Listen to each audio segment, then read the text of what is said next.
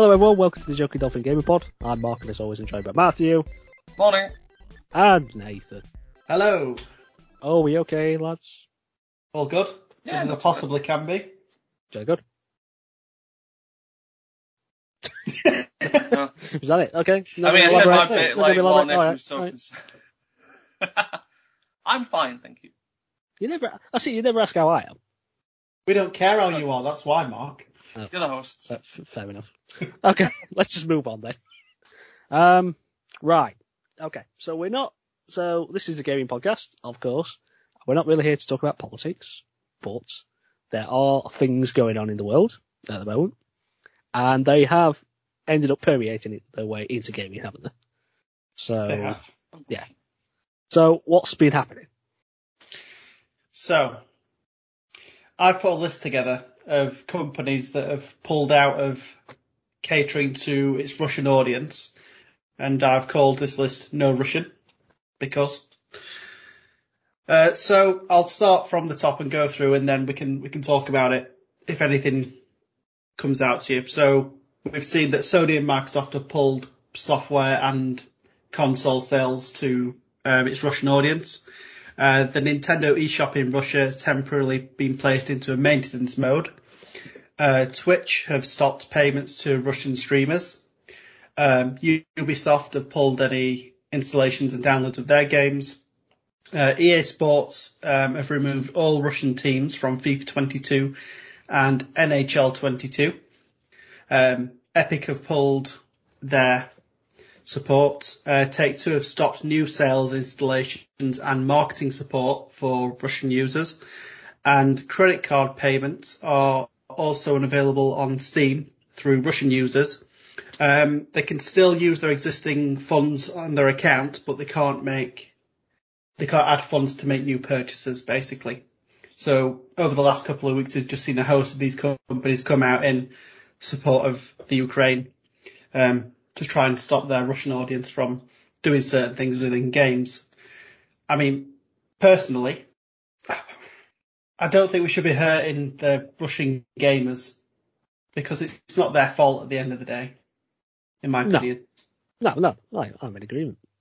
The thing is, people aren't seeing it as the way of harming the gamers, is it? It's harming the businesses. Isn't it? That's what it's sanctions, basically. That's what. Well, yeah. The ultimate aim is obviously to put pressure on Putin to obviously cease what he's currently doing. And the best way to do it without going into whole, World War III is to unfortunately, squeeze money out of the people of Russia, which it's not good. It's not really what we want to see, but it's what else can we do, really? It's a tricky time. It's a tricky time. It's not good.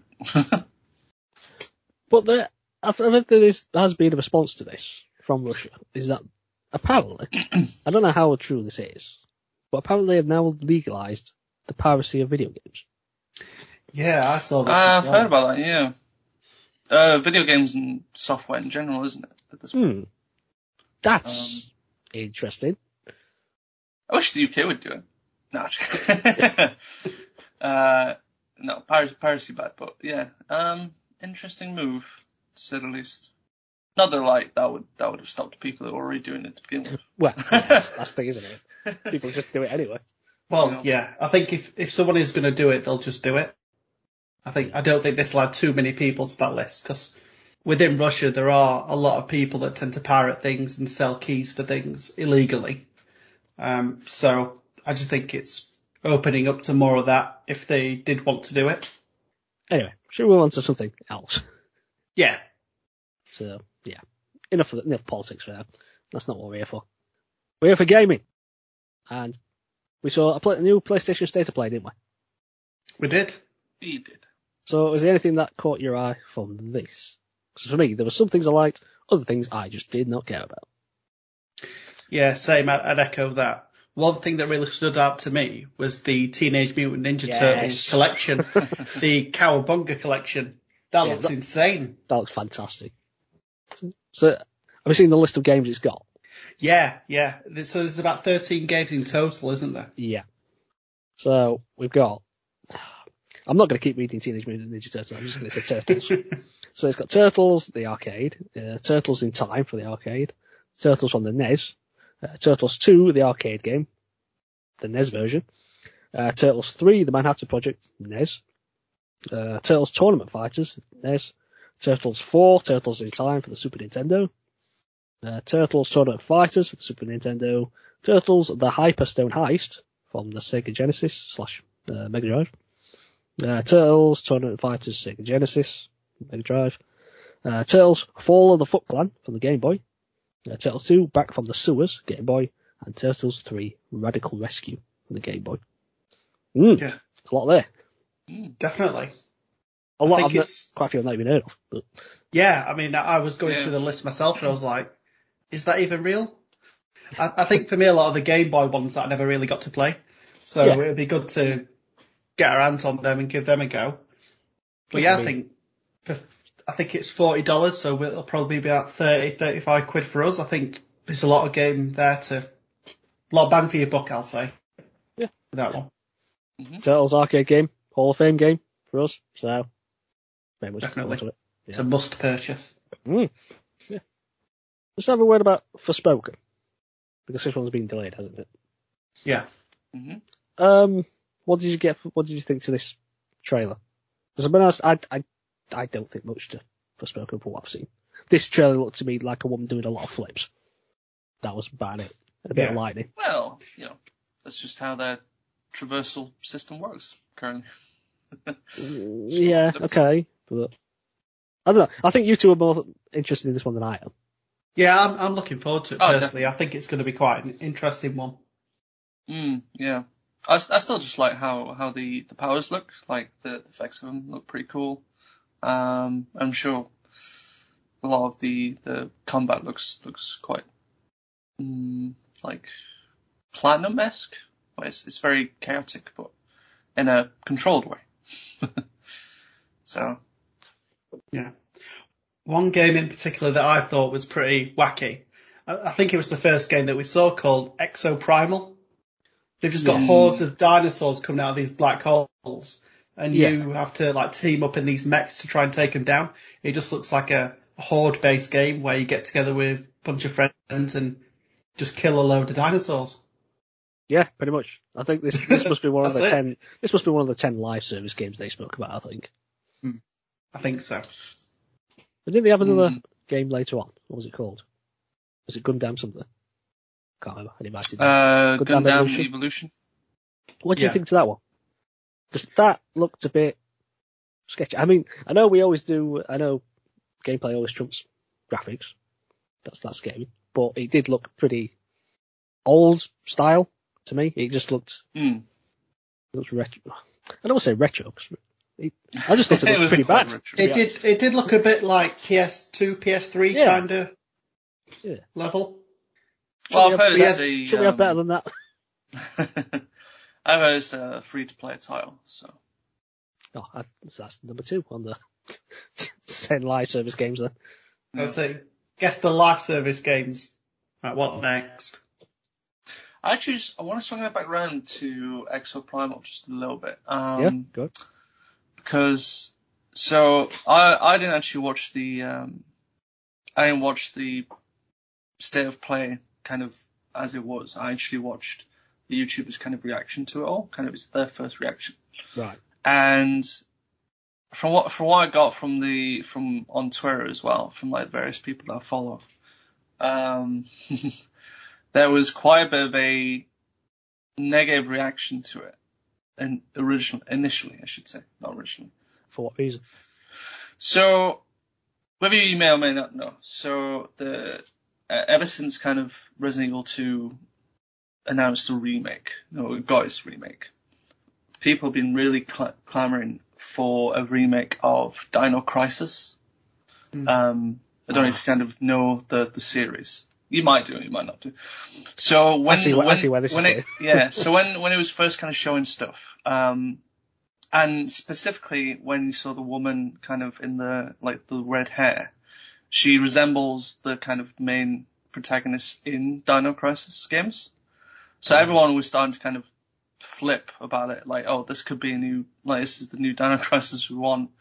And then it gets turned out to be actually it's just this new IP. There's references to Dino Crisis. I think that there's a couple of things in that trailer that I don't know specifically what they were, but I heard there was kind of a couple of nods to Dino Crisis, but people were just like, just give us Dino Crisis. We don't want this.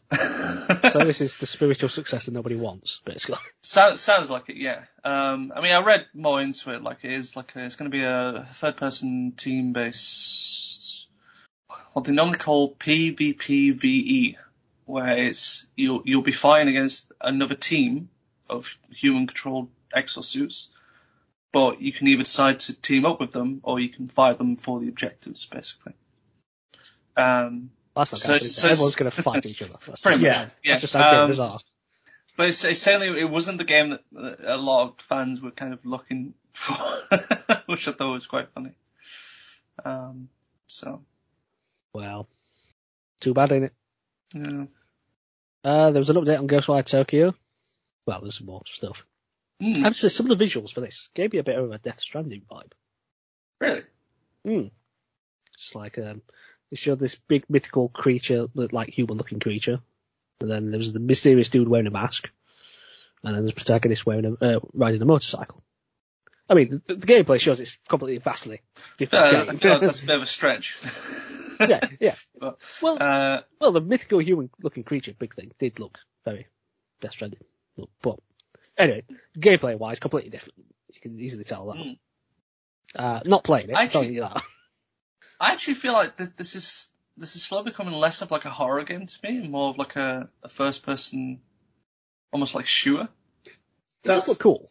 Yeah, that's the horror. Like when it first was revealed, I was like, oh, this looks like your typical Japanese kind of horror game. But like the more they've kind of shown off, the more it's like actually it looks a lot more kind of action paced. Like everything's quick. Nothing seems too scary now. I mean, maybe if I actually played it. The things in your face didn't look nice. No, well, yeah. And then, of course, there's a Slenderman with umbrellas. The Slenderman, yeah. Yeah, I saw them. I like just the people in the Shimigami masks. They were pretty cool.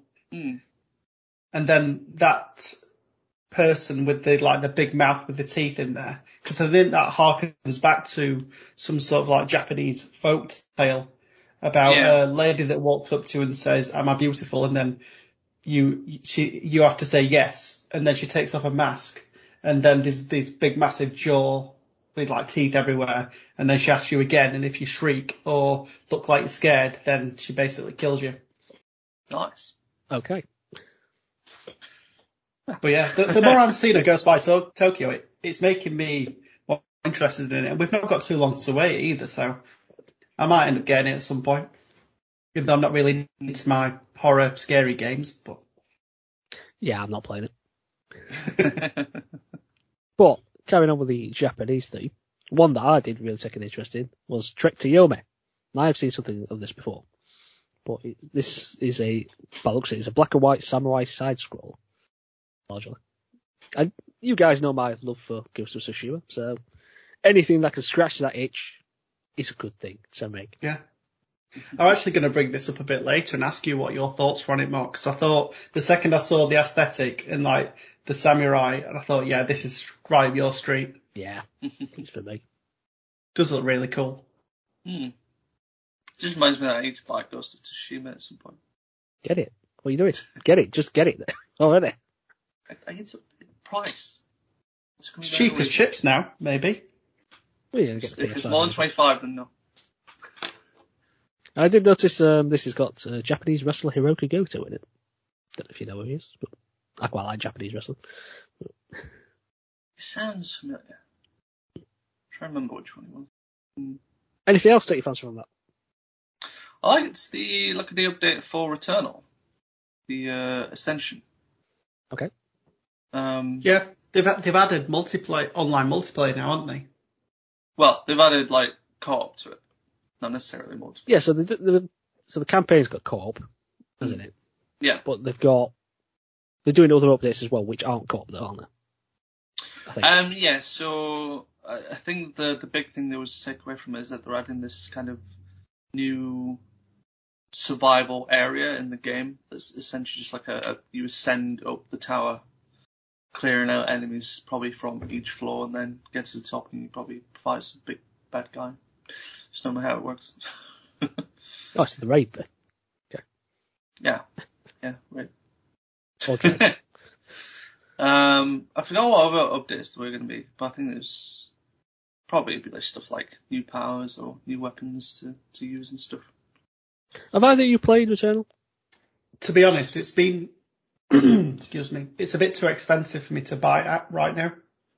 I want to get it, but I think I'm in the same boat as Nathan. Kind of want it to come down in price before looking at it. But it's definitely one I want to get because it looks good. It's not one for me. I don't like the look of it. What do you? I don't know. It's just, I don't know. There's just something about it. It's just not my type. It's just not my type of game. Is it the fact that you've got to kind of restart again and like retrace your tracks? No, it's not that. The aesthetic I don't really care about. It's dark and grim. I don't think it just doesn't interest me. But hey, that's just me. Yeah. Is there anything else from there? Look good. Not for me. The only other thing for me would probably be JoJo's Bizarre Adventure All Stars Battle. That looked pretty cool. Don't forget the R.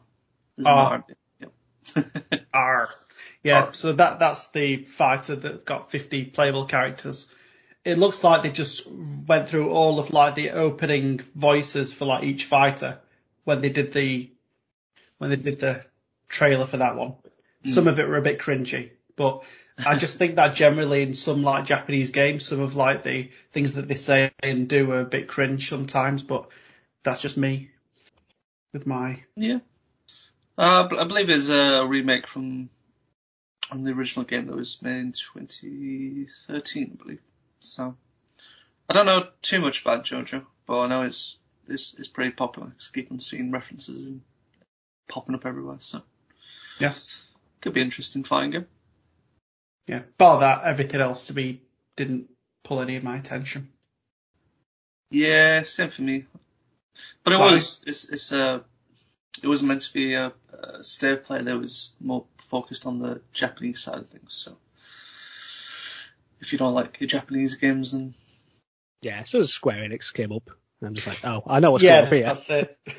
Them two Square Enix games at the end, I was like, yeah, no. I'm just like hovering over the fast forward button. Harsh. I know, but some games they're just not for me. No, that's the great thing about gaming. They cover a lot of topics and a lot of things, but some games I just look at and just go, no, simple. And they're just one of them, I'm afraid. Yeah. No. But anyhow, that's the PlayStation State of Play. What's your game of the state? Teenage Mutant Ninja Turtles, obviously. Yeah, I would go with that as well. Yeah, I'll go with that as well. I only go with that because I'm surprised Konami would do such a thing. Yeah. So. Although, special message Trek to Yomi. Yeah. That's probably a number 2, definitely. Should we on to something else? Yeah, why not? I think we, this is something that I was actually going to bring up in the last pod, but I thought, let's not, because we can talk about it now, even though it's been kind of 2 weeks, for me and Nathan. So on the morning we recorded the last podcast, there was a Pokemon Direct that happened. So this went through quite a few things. There's a big update for Pokemon Go. That's bringing in the Alolan Pokemon. So Gen 7 going to start filtering in. I think there's only a few so far. So the Stars, and the Weasel looking thing. Is it Umus or something like that? I'm just logging on to Pokemon Go You're now. logging on, so you'll tell me. And I've already got a shiny of that one actually. So. Oh, of course you do. And then there's the bird one that they normally introduce. All these names escaping me. At least for the Stars, it's like Poplio, Rowlet, and Litten. I can't remember a few of the others, but I think also some of the Alolan variants of some of the Pokemon have also come through a bit more regular now. So you've got like Meowth, Rattata, Executor, and a couple of others that have come through. So Vulpix as well. So there's that. I forgot if they mentioned something else from Pokemon Go. But I do know that one of the recent updates they did, where they've reduced the effectiveness of the incense item, where you attract Pokemon towards you, is very annoying. I'm going to move on to that, because today of all days, when we've got a community day, where because I can't sit on my sofa anymore and rake in the Pokemon, I've got to actually go out and walk around, which is very annoying. Well, what is this nonsense, walking? I know. So that explains all the coffee there. Yeah. Getting ready to go out, start walking about once it's finished. Well, I might only get an hour in because it's my turn to edit, isn't it? So we've got to do the podcast, I've got to edit, and then I'll race around and get as many shines as I can. Yeah. So there's that, which is a bit annoying. But I think in that the only issue I've got with that, really I don't mind, but they should have given us a bit more notice than 24 hours to say, oh, we're changing the incenses to say, basically, if you walk around, you'll get a Pokemon every 60 seconds? Yeah, every 60 seconds. But if you're in the same position, you've got to wait for 5 minutes. 5 minutes? Just 5 minutes? I need one of those, like, auto bot things that just move around my room or something. Like Transformers? Yeah. Just get it to grab my phone and you can just walk around. It said Autobots, Mark. That's where I'm getting the Transformer thing from. Yeah. I get it. Anyway. Okay. So in addition to the Pokemon Go stuff, we got some Diamond and Pearl news. So there's a new mystery gift that you can download now called Oak's Letter, and that's going to allow you to encounter Shaymin, the mythical Pokemon, and attempt to catch it. That's not a very mystical mystery gift, is it? You just told me what it is. Well, now you know that you need to get the mystery gift. Some mystery. Much of a mystery. Yeah. Yeah, there was that. Funnily enough, Shaymin's been in the game since it came out, but it's just only hackers could access the Pokemon, funnily enough. So, so we've got stuff for that for Diamond and Pearl. I know we got a few stuff for like the Pokemon Cafe mix. I think there was just some sort of update for being able to transfer Pokemon, I think. Something like that. I didn't take full notice because I don't play. Yeah, to be honest, I don't really care about Cafe Mix or the other Pokemon game that they showed off, or the live service one. Yeah, Pokemon Unite is a good game though. I can test that. I've had a couple of games on it. I've quite enjoyed it. So, I think they're introducing new Pokemon there, Hooper, and sometime in the future the Durandon is coming as well. The Steel Dragon Pokemon. It looks like a skyscraper from Gen 8. And then after that, we got some updates on Pokemon Legends Arceus. So they've introduced a new update to the game, where basically, in the game, there's sort of like, outbreaks of Pokemon that happen in certain locations. It's always like one specific type of Pokemon. So in an area, once you get into that location, this Pokemon will spawn quite a few times, and there's increased chances of getting shiny. But in this update, they've introduced what's called massive mass outbreaks. I didn't make the name. Yeah, so there's basically, in the update, in version 1.1 Daybreak, they've called it. Yeah. There's a new investigation that they've added where you've got to look into what's causing these mass outbreaks in Pokemon. Yeah. And they're essentially just outbreaks, but they're like everywhere now. So rather than just being kind of one outbreak in a location, you can end up having like about 10, and they're all specific Pokemon as well. So I think the big thing that came out of this was that you can now start getting some of the Hisuian evolved forms are these. So not just like the normal forms. Which is cool. I always want to see more updates to Arceus. I've still not done that much of the post-game content. Not even caught any of like the legendary or mythical Pokemon out of it. Yeah. Although I've seen, I think it was being touted as like the final battle. It looks nuts, and I want to get to it at some point. So, but there was that. And I don't think much else really happened after that. Was there nothing? No, nothing at all. No, Really. no real like reveal of some sort of new generation of Pokemon that's coming. No, nothing about Gen 9. I'm starved for the information. Yeah. If you can't tell, we're being sarcastic. So, Generation 9 got revealed.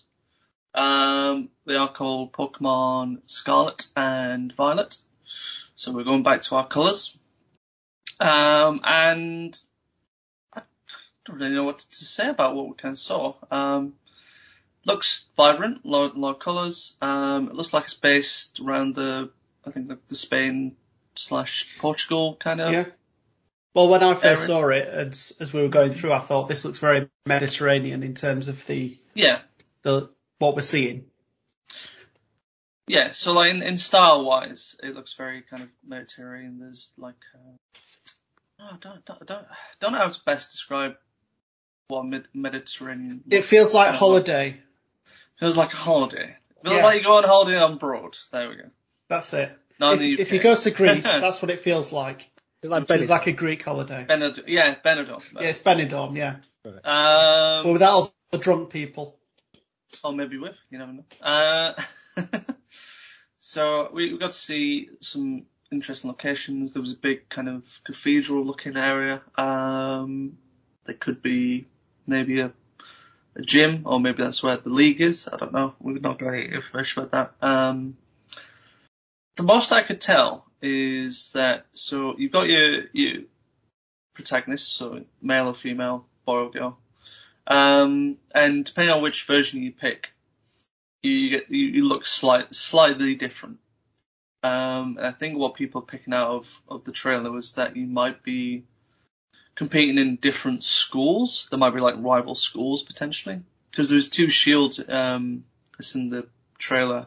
The one's got like an orange on, and the other one's got like a grape on it, or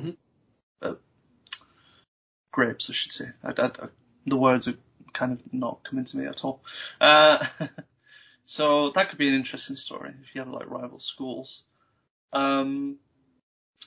Whether we get the same kind of 8 gym stuff, I'm not sure. Not a lot was revealed in terms of like story or plot. It was more kind of just kind of how everything's going to look. And it's coming out late 2022. That was really surprising for me, because we just had Arceus and now we're getting another game this year. Like we're being spoiled at the minute with Pokemon games. Well, yeah, that's it. I think what I've heard is that Game Freak actually have 2 different teams split that work on stuff. So I think one team worked on Arceus. Obviously, Diamond and Pearl was outsourced, so maybe this other team has kind of been working on Scarlet and Violet, sort of in the background, maybe. Probably the biggest thing to come out of the reveal actually was that they mentioned that this will be open world, like proper open world, none of this like areas where you got to go into a loading screen and stuff. Like this will be seamless open world for the first time, which I'm excited about. Very excited about that. That's good. Be interested to see how they navigate that. Whether people try and go to like the last section in the game to see how it goes, or yeah. We'll see how they can do it. So there's a couple of little tidbits from the website as well that I took from there. From what it looks like, the catching system will be back to classic Pokemon, so you'll have to battle them to catch them.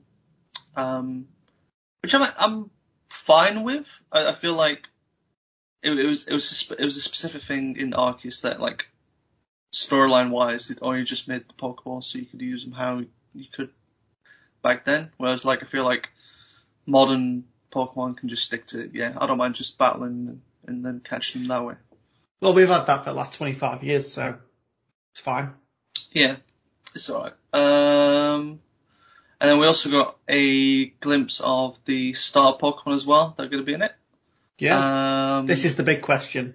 What are you going for, Matt? What am I going for? We've got Sprigatito, the grass cat. Yeah. Fuecoco, the alligator. Croc thing? Fire one? Apparently it's been called a croc. So. Okay.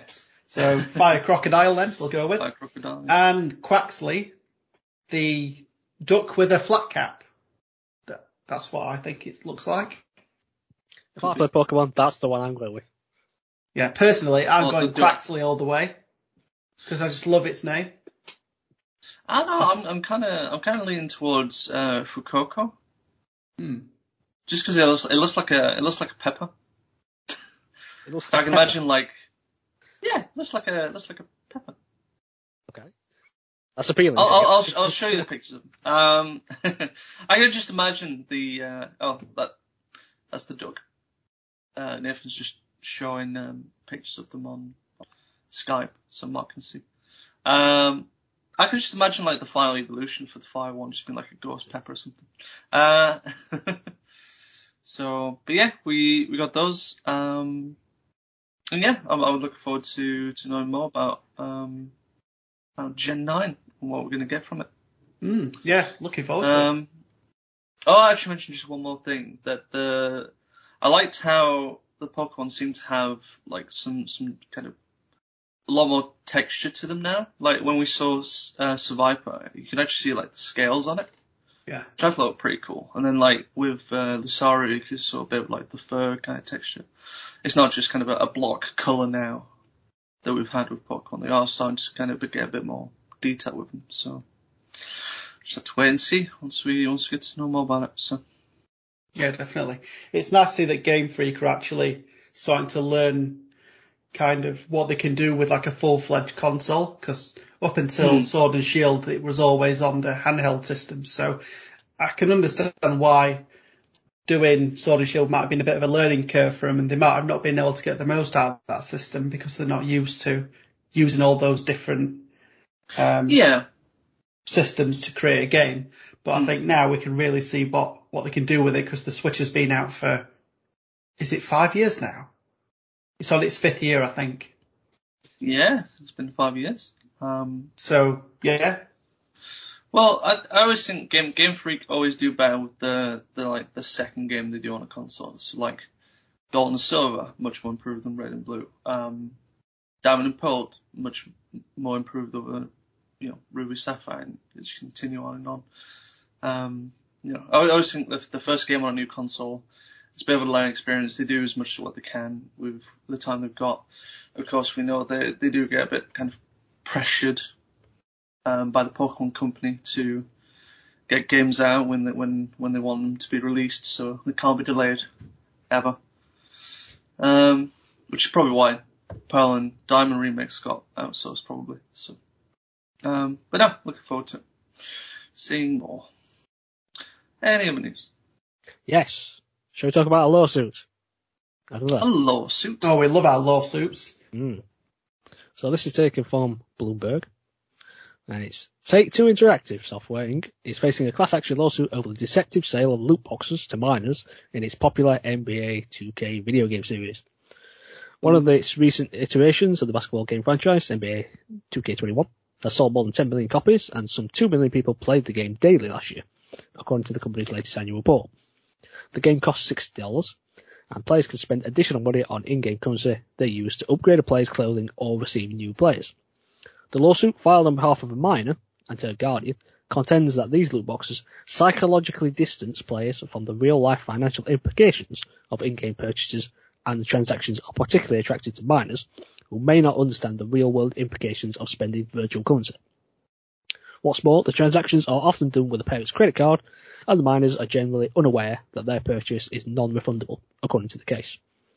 Defendants' unfair, deceptive and unlawful practices, including illegal gambling practices, deceive, mislead and harm consumers, the complainants said. A spokesperson for Take-Two declined to comment. An attorney for the plaintiff didn't immediately respond to a request for comment either. It's just a long-running thing, isn't it, in games, this whole loot box instance. I'm sick of hearing about this. It's the parents' fault. They should teach the kids the value of things. Well, well, you are right in that instance, because as a parent, just lock your cards on your consoles, for God, for the love of God. Please do it. When I eventually spawn a child, I'm going to give it a Monzo card and then preload it with a certain amount of money so that the kid can't do stuff like this. Sensible. It just depends. It depends if the adult is tech savvy. Maybe they're not. But anything that can be used to spend money, and surely they know that on a console you can buy things with it. Just lock your card details. I don't understand how this constantly keeps happening. Seems to me. But the other side, I'm not going to defend Take-Two or anything like that, because loot boxes are egregious and terrible and awful, and it does lead to this sort of crap. Yeah, well, I can see it from that point of view as well, where, for example, if you've got something that costs, say, 1,000 FIFA points, you really don't calculate that to money. Yeah. Where if you add this costs £10, then you'd have that kind of connection there. If it's digital, it doesn't feel real. That's the thing. I think that the trouble we have is how do we better educate parents to be able to avoid this kind of stuff? Like, is there something that Microsoft or Sony can do in this instance? Well, they might be able to do but would people, if they did like a web session, let's say, and like set an email out to everybody saying, we're going to be doing something that'll teach you about how to manage money on consoles to make sure your kids are playing games in like a safer environment, would people watch it? Probably not.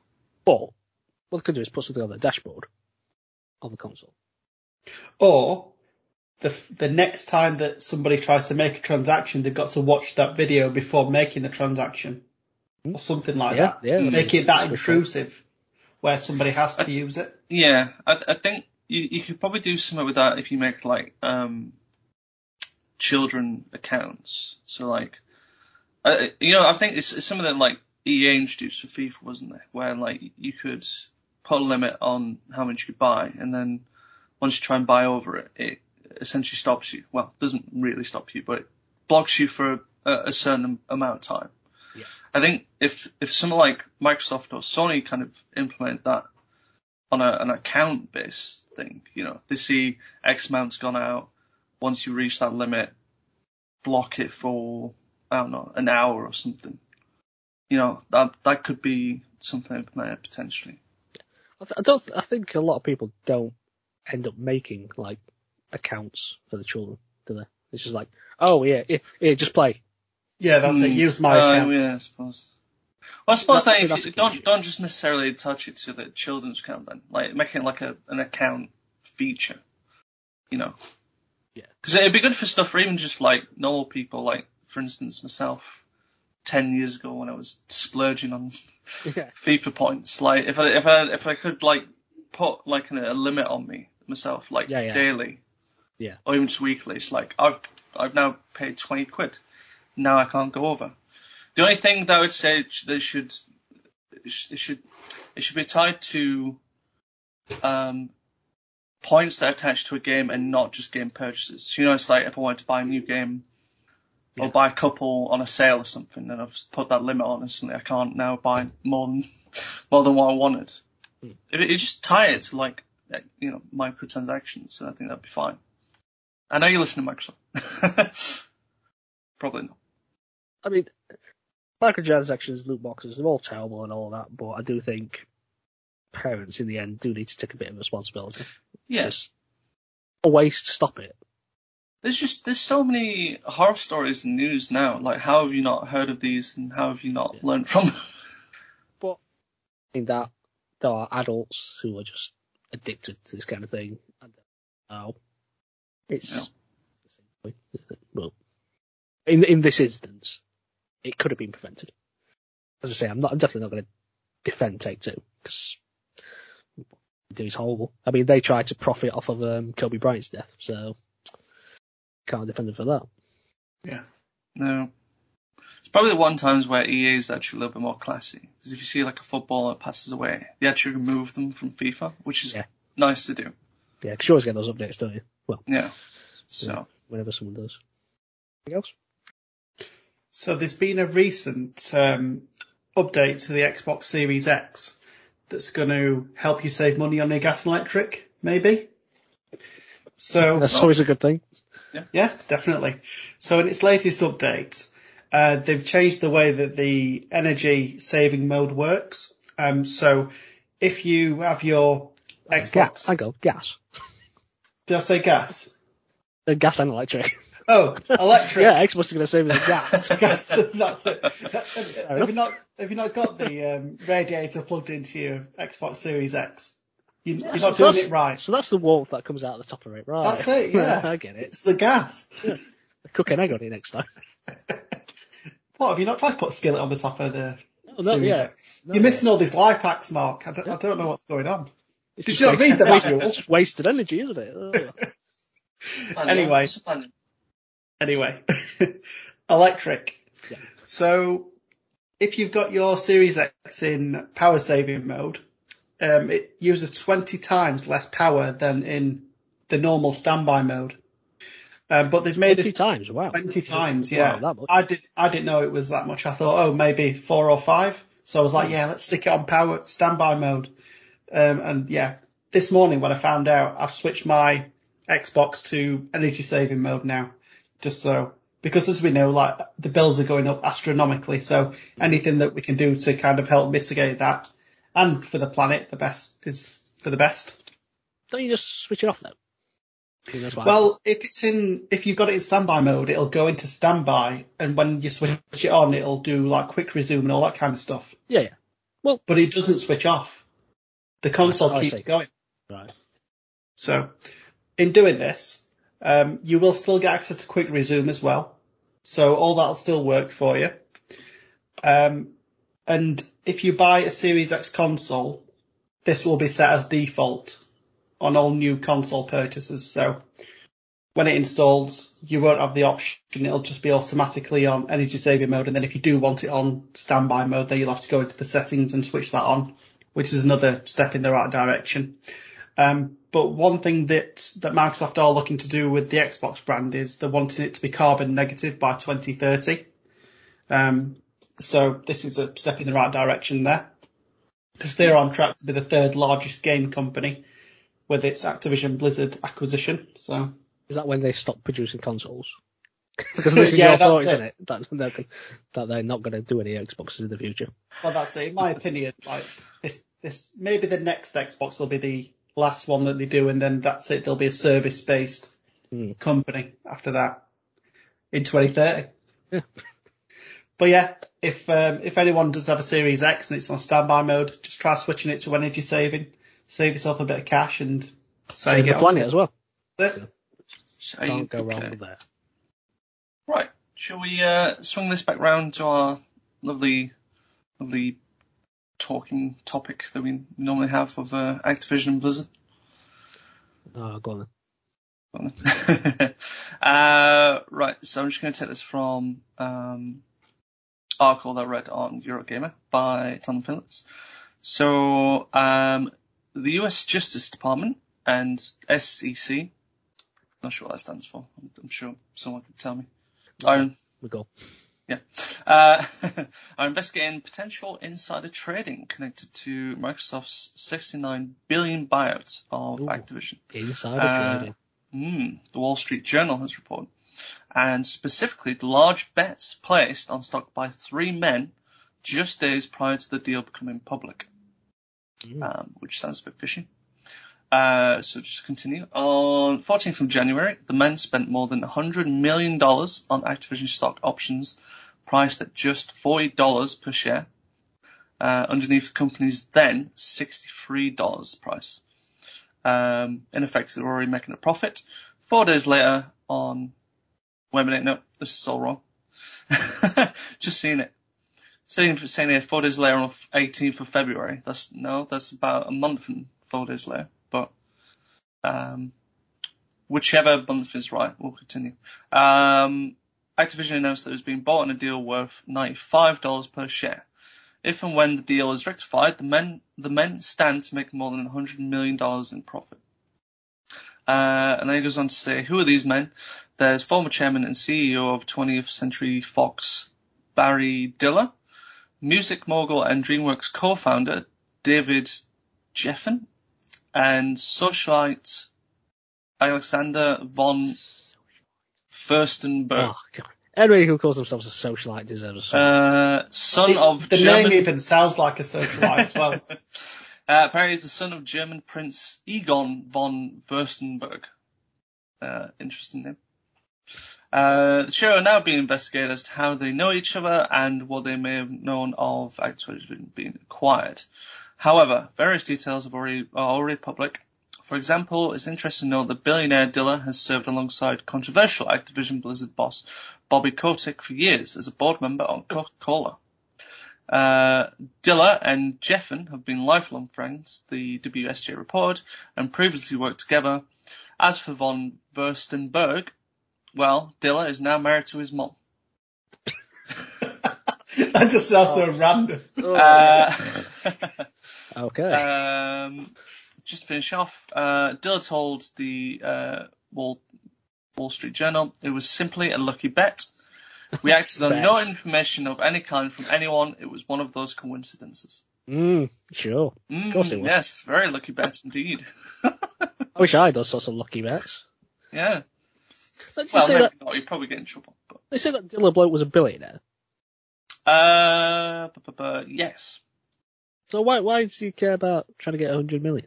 If he's already a billionaire, why'd you... I guess more money, you want more money. More money. Well, the thing is, if I were a billionaire, I'd be like, great, I'm a billionaire. I don't need. Well, I say when you. I don't need. Like, if I was a billionaire, I'd just be like, right, my life's done. I don't need to do anything. I've got $1 billion to spend. It's great. Yeah, but you've got to get a second mega yacht, haven't you? Well, like your billionaire friends won't be. They'll take your other billionaire friends will look down on you for not getting the money. You've got one Leslie yacht than them. Yeah. It's just never ending like cycle of just bad news. Yeah.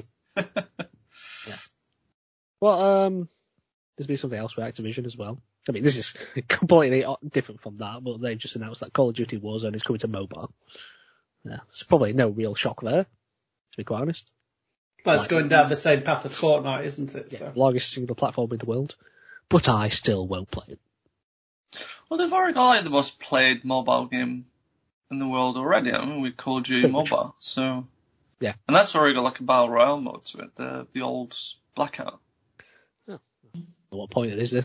But as I say, I don't play games on mobile, so no, he just plays mobile games on PlayStation instead. Exactly. It's my pie fingers and the tiny screen. Dear. Any other news? What about so you know the game Elite Dangerous? A popular PC game. Yeah, its way to consoles. PC, do you like it? Think it's any good? Yeah, it's pretty good. It's one of those that you gotta dedicate your time to though. Like if you wanna do a lot in it, like getting money and then upgrading ships and stuff, you gotta dedicate a lot of time to. Well, there's been an announcement from Frontier Developments, who are the developers, and it says, "Greetings, Commanders." This is their thing they put out. It says, "Greetings, Commanders. Elite Dangerous is a game close to my heart." My heart? I don't know. It must be an individual. I've not got that individual's name. But it says, "It's no secret that Odyssey's launch was less than ideal, including the need to split the PC/console player base to focus on a PC-only launch. Since Odyssey's release in May 2021, we have worked tirelessly to improve the Odyssey experience on PC, and whilst we have made great progress, there's still more to be done. We have been supporting the pre-Odyssey and post-Odyssey codebases since. Over the last 7 months, we have been wrestling with the best way to move forward, and it is with a heavy heart we have decided to cancel all console development. We need to be able to move forward with the story of the game, and in order for us to do this, we need to focus on a single codebase. Elite Dangerous will continue on console as it is now, together with critical updates, but we will focus on new content updates on PC on the post-Odyssey codebase. We appreciate this news is not what our console community were hoping for. This was not an easy decision to make, but it was made with the long-term future of Elite Dangerous in mind. So I guess PC Master Race is back. Unfortunate. I mean, I don't play it myself, but I know it's a big game, and a lot of people like it. And to basically just go, we're not updating you anymore. It's a bit of pill to swallow, isn't it? Well, it's a bit of a kick in the teeth for the console players, really. You know, everyone that's dedicated their time to it, and probably were looking forward to the update and whatnot, and then now getting told, oh, actually, you're not going to be getting this because we need to focus on PC because it's easy for us. I mean, I can see it from their point of view, depending on how big their staff is, how big the company is. Yeah. And, you know, we have gone through, you know, everyone's gone through a difficult period with the pandemic. It's not been easy to develop through it, as much as, you know, people have managed to adapt to working from home, but sometimes even doing that can be quite difficult compared to being in the office structure. Yeah. So I can, in a way, I can sort of sympathise why they've done it, but I think I was reading into it a little bit that if they just offer a way to be able to kind of maybe transfer progress from console to PC. Yeah, this is what I was just about to say. Is that a thing? Then I think it would do, you know, it'd be a little less few teeth gone from the kick. I appreciate that there's going to be a lot of console players who just don't have PCs, which is fair enough, and there's nothing you can do about that. Well, but I know there's going to be a lot of people who do have PCs as well. So yeah, as you say, if they do find a way to transfer that, then at least that's something, isn't it? Yeah, it's at least people can still continue on a different platform. But have they announced anything about that? I don't think they have, have they? I don't think they have. I think I remember at one point I don't know if it was implemented, but there was something about having a cross progression between Xbox and PC. I don't know if that was a thing that they had implemented, if it's still a thing, or if it was a rumor. Yeah. But not good news. And let's move on to another space-related thing. That's Halo. Mm-hmm. So the multiplayer lead, Andrew Waits, announced he's leaving 343 Industries. Oh. And he wrote to Twitter, "Today was my last day at 343 Industries. It's been an honour leading the MP design team over these years. Thank you all at Halo fans for the feedback over the years. We made this game for you. Going to take some time off to relax and recharge, but I'm excited. What's next?" It's a good or a bad thing for Halo multiplayer, the new Halo Infinite multiplayer. I don't know, because I've heard it's been a mixed reception, the Halo multiplayer. I heard good things when it first came out, but I think that there does appear to be a bit of a slowdown of kind of new content, I think. Like, they did have that whole, like, first season when they started, whether they're on, like, a second season or if they're still on the first one, I'm not sure. Just to see how that goes, if things will improve, if they get someone else, or if someone comes in and it gets even worse. Who knows? Well, I think there'll be some upheaval early on while they find somebody else and try and navigate through that. But, well, you never know. It might be better. Might get somebody new in with new ideas. But where's this guy going? We don't know. Well, apparently to recharge. So. Well, after that, though, because he says he's excited to see what comes next. So is he just opening the door for somebody else, or has he already got something lined up?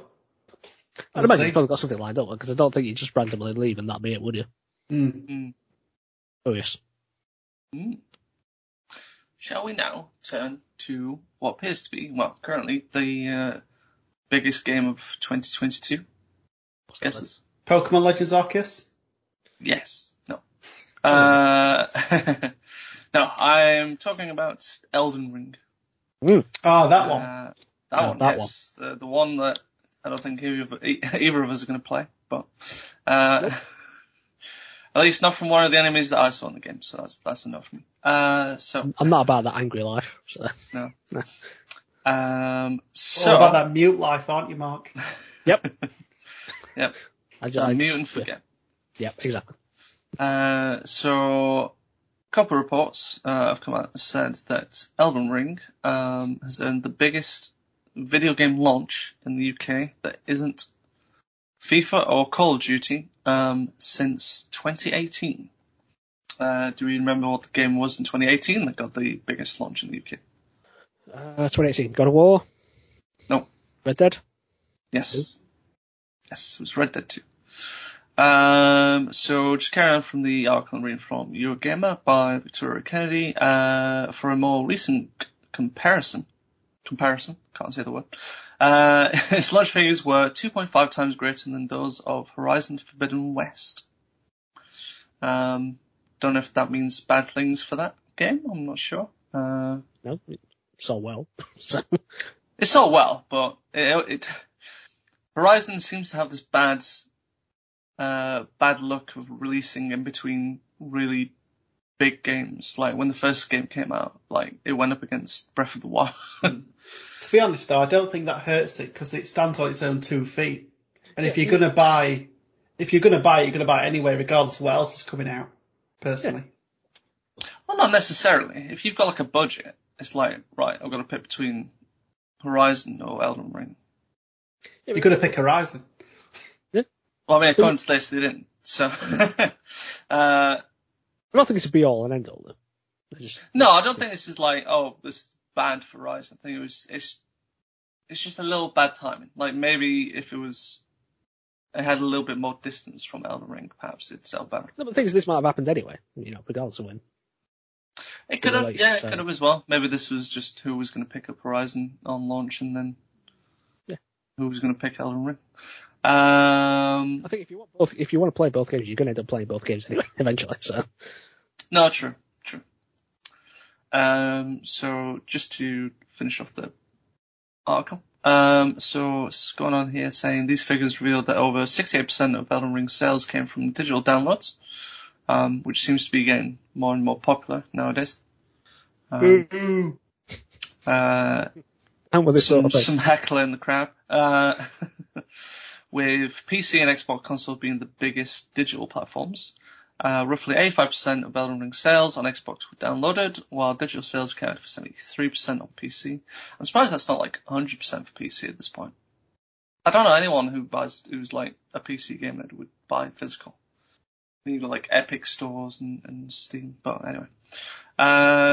So meanwhile, PlayStation users saw almost a 50-50 split between Elden Ring's digital and physical sales.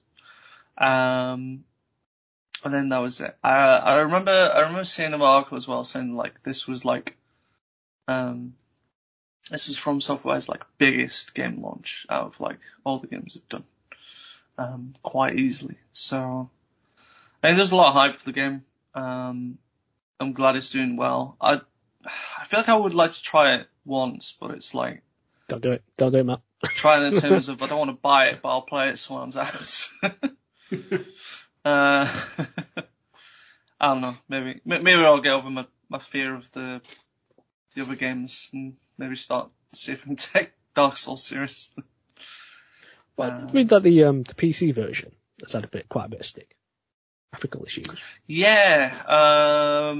There's quite a few more noticeable bugs on the PC version, which has unfortunately led to some refunds, if you can imagine. I don't think it's quite on the scale of like Cyberpunk, but definitely I think some people... Oh yeah, it's nowhere near Cyberpunk levels. Well, actually no, maybe it was worse on PC than Cyberpunk, but certainly console-wise it was much, much, much better. It's kind of like the opposite, isn't it? Yeah, we didn't like the opposite. Yeah. There was also an argument about, I remember seeing an argument on Twitter from a couple of game devs about how bad they thought the user experience of the game was. Because Elden Ring really doesn't hold your hand in terms of like, if you have a quest, there's no real way of tracking it. Isn't that always been the case with those games? But this isn't it. They're designed for that on purpose. I think if you buy a Soulsborne games, I don't know how you put ring into that now. Soulsborne ring. Souls ring born things. Born Souls ring. Anyway, if you're going to buy one of those games, you should pretty much know what you're getting into, then, shouldn't you? You'd think so, wouldn't you? Like, they're designed like that on purpose, but that also adds to the experience. I mean, I can see the argument both ways, but really, if you're playing a From Software game, you know what you're getting into, and I mean, everyone else thinks it's brilliant because it's currently the highest rated game this year, so it must work for it. So I don't know what these game devs were having a bit of I think I might have seen the same exchange, Matt.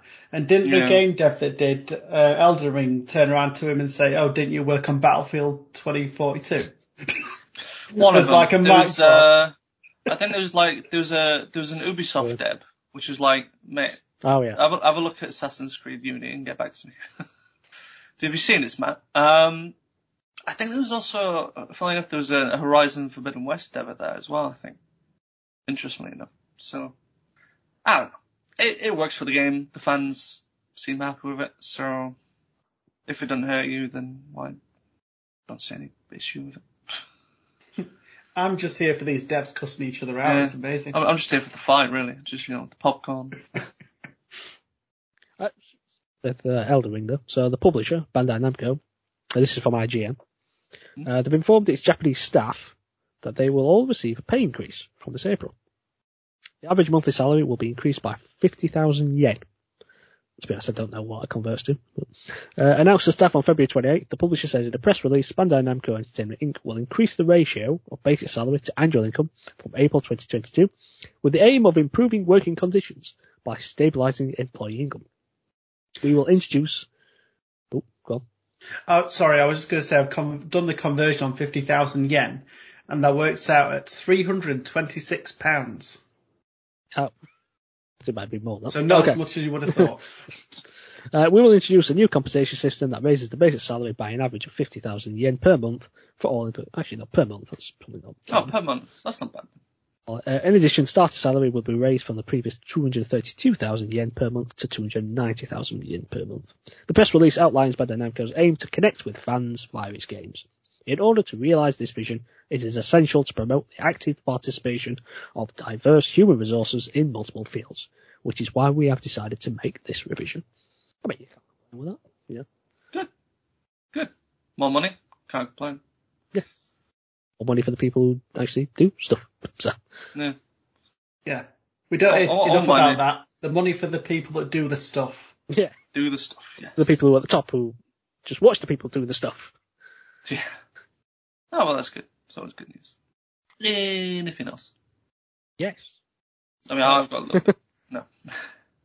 No. So Amazon Prime Video is in negotiations for a live-action TV series based on God of War. They're starting to do like the Netflix thing now, aren't they? Where they're just trying to get into the gamer sphere. Yeah. Because aren't they currently doing a Fallout series? And they're also doing they're doing Fallout. A Mass Effect series as well, I believe. I think there's talks about it. Yeah. I don't think there's confirmation. It seems to be happening a lot with these streaming services now, doesn't it? Netflix, Amazon Prime, it's gaming all over the place. We're hitting the mainstream. It's we're not nerds successful, anymore. Isn't it, really? It's for everyone. We're normal people. Yeah. Yay.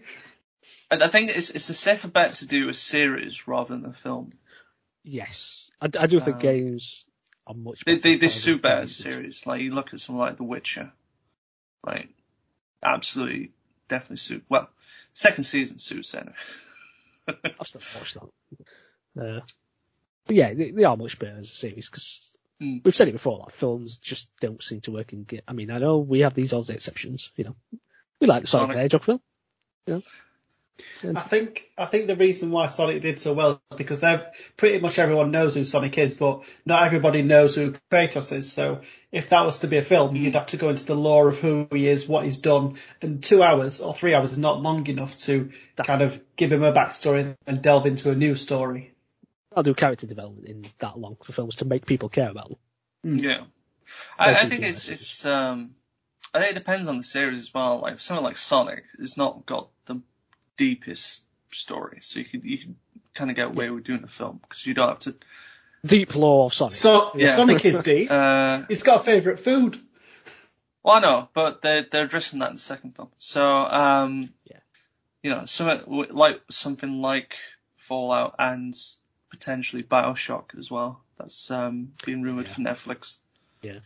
Stuff where there's a really long story to tell, then it's better to do it in a series rather than try and cut that story and fit as much as possible. Yeah. So, no, it's good. I'd definitely love to.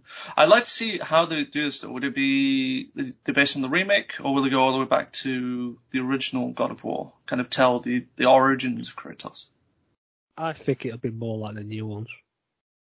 I think that it's really popularised, hasn't it? You know, that was it 2018 when it God of War. Yeah. That was so successful, winning like multiple Game of the Year awards. I can see him totally just basing it around that. Or it just has to be a new independent story, maybe. Good too, yeah. Well, yeah, but I think it'll be revolving around him and Atreus.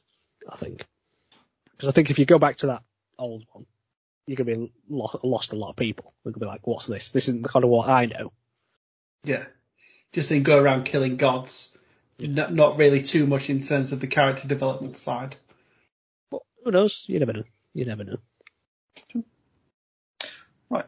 Just I'll finish off with a little bit of quick news there. I wanted to bring it because it's important to me. So Capcom have come out and announced they are going to be releasing 3 next-gen upgrades for, but not just Resident Evil 2 remake. They're doing it also for the 3rd remake of 3 and for Resident Evil 7 as well. So they come out saying the upgrade will include ray tracing, high frame rate, and 3D audio, as well as haptic feedback with the DualSense controllers on PS5. They didn't come out and say they didn't have a release date for them as of yet. But any excuse for me to go back to Resident Evil is good enough for me. So 7 looked fantastic as it was. 7 was incredible. And it was the first game on the RE engine. Which doesn't stand for Resident Evil, funnily enough. Does it not? What does it stand for? No. Apparently it stands for Reach for the Moon. What? Hey, what? How'd you get that from RE? Because the symbol for the RE engine is a hand reaching up towards the moon. But they've just shown it to RE. I don't know why. It's Japan. I'd call it if anything. I don't know. That was something that I found out. It's not meant. It doesn't stand for Resident Evil. It's the Resident Evil engine. Well, we might need that in a pub quiz one day. Other than Resident Evil. Reach for the moon. Look, if it's on a quiz one day that we do, you will thank me. But yeah, I'd love to see what Resident Evil 7 will look like. We've been the first game on the new engine. It'll definitely benefit from. I did say we haptic feedback as well. Haptic feedback, yes. Which I'll be taking off. Yeah. Not getting that. On VR. No. No, I look forward to it. I'll definitely be going back and trying them out. Good thing they're free as well. I'm happy that it's free. Sony 10. So, are these free upgrades, do we know? Or? Yeah, they're going to be free upgrades if you own the games currently. Oh, cool. Whether they make separate purchases if you don't own them, I'm not sure. It could just be get the PS4 version and you get a free upgrade. I think Rockstar should take some note on that. I was just going to move on to this. They could just pay for GTA 5 again. I mean, if you're on PS5, it is, if you own the game, it's something like £8.75 or something, which isn't bad. But it's not good either. It's the 3rd generation this game's beyond. Well, I'm not going to buy it again. That is just for the story mode as well, though. Yes, the online multiplayer will be free, if I believe. It's for 3 months on PlayStation. So if you can get it within the first 3 months for free on PlayStation. After that, it's about, is it 20 quid? Something like that? I can't quite remember. But it just costs after that. Wait, unless I'm mistaking that with the story mode. I can't remember this. You do have to pay for it eventually. So then what? Wait. So this £8.75, which is for the PS5 upgrade. Yes. That purely just for the campaign. Yes. So at some point after 3 months, I would have to then pay more for the. Yes. What's the point? Position deal. But what made me laugh is just people just like always before all this got announced. I mean, the announcement for the upgrade was happening, had been made, but no price had been given. Mm. And everyone was like, oh, it's going to be a free upgrade. I was thinking, what? Do you not know Rockstar? How could you even possibly think this would be a free upgrade?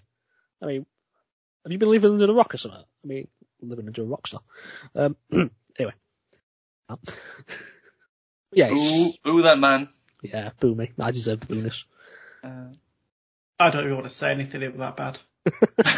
Yeah, I know. No, we need to address it when it's bad, right? Yeah, I'm just gonna mute myself now. So. That's good. Let's move on. What's the shocked face? Yeah, what's Nathan? The cost. Go on. Right, Oh. so up until the 14th of June, Yep, so you'll be able this is to the get 3-month it. thing. Yep. You'll be able to get it for $10 or whatever that equivalent is in pounds. £8.75. Yeah. After June, it's going to cost $39.99 in dollars, which is probably around 30 quid. More like 35. Yeah. I wish I could swear.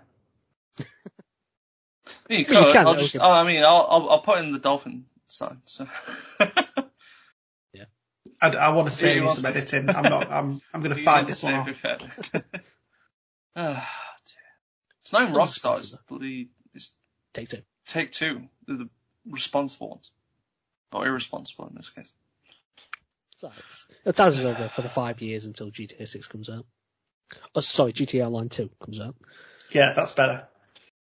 I want to bring back the hashtag save Red Dead Online. Yeah, save Red Dead Online. Yeah. Do you know what? I never thought I'd need this double shot, but I think it's time. Let's just reiterate that it's a coffee shot, not. Yeah, It's not down in double forgot that tequila people or can't actually see them. Sambuca shot. Yeah, that's it. Sunday at 11:45. It's time for a shot of Sambuca. I had enough of Just this. going to take down a Jaeger bomb. So, a streamer has been able to beat a notoriously hard Elden Ring boss with a custom controller. I shall continue. So this is from Destructoid. A streamer prominent in the modded controller scene, Super Lewis 64, released a video where he beat one of the notorious bosses in Elden Ring, Godric the Grafted, with a controller made entirely out of what? Cheese. No, but good guess. I've seen it. Oh, so you know it. Oh, okay. I know that. Go on then. What is it? He beat him with bananas. Yes. So the setup included 11 of the potassium-packed hand fruits wired to a circuit board that Lewis programmed himself. Basically, each banana corresponds to a different button input. It took a bit more tweaking to get the modifier set up to work with a PS4 controller, but of course he got it working in the end. The banana controller is basically just a bunch of bananas laid out on the desk in front of him, and he presses on each one to get the desired input for the button that the banana controls. Pretty simple. But Lewis also said that it smells pretty bad, which makes sense considering it's just a bunch of bush bananas sitting out. Lewis calls himself the controller bender, as this was not his first run with a less than conventional control scheme. He's built a Fat Cat controller on which to play Final Fantasy XIV, tackled Dark Souls with the controls of Ring Fit Adventure, and beat Halo 3 on Legendary difficulty with a Guitar Hero controller. So yeah, bananas are the way to go. Is this the same guy that did a certain game with a pomegranate that we talked about? No, that was a different person. I was But, saying, a similar vein. I was going to ask if he beat Hades. That was it, yeah. You've forgotten the I mean, if somebody could beat an Elden Ring boss with a banana, then we've all got a chance. No, we don't. No, you don't. Oh, dear. It just always begs the question as to why. Why? Why do humans do anything? Because we can. That's the wrong question. Yeah, but Should if I had ask 11 yourself, why bananas not? in front of me in the desk, I'd just eat them. I mean, One probably go. not those ones. I think they've gone off by now. Oh yeah, probably he's got The like bad smell. he's got wire sticking out of him. Yeah. Don't mind a bit of electrocution. It's just like what, 11 bananas. I just don't get it. They're just out there, shall we say? But good on him. It's been easy. And I guess that's it for the news. Okay, shall we move on to what we're currently playing? Yeah. Oh, why not? Who wants to start? You do. Okay, I knew that was coming. Bye.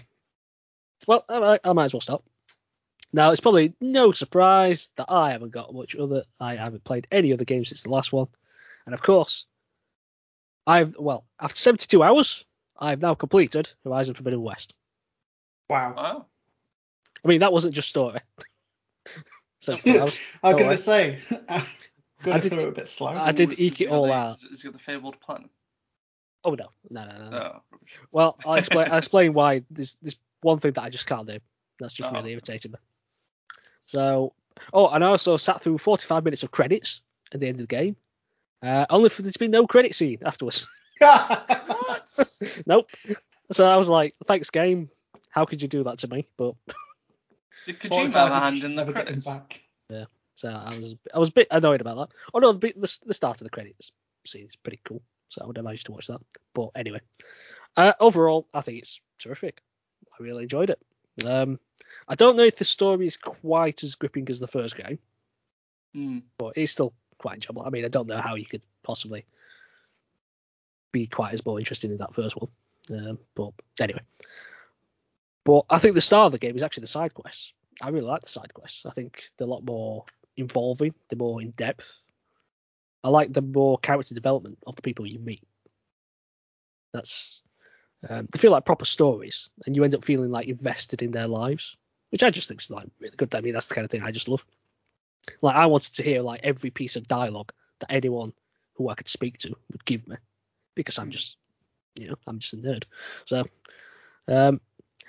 unfortunately, I did come across a few bugs throughout my time with the game.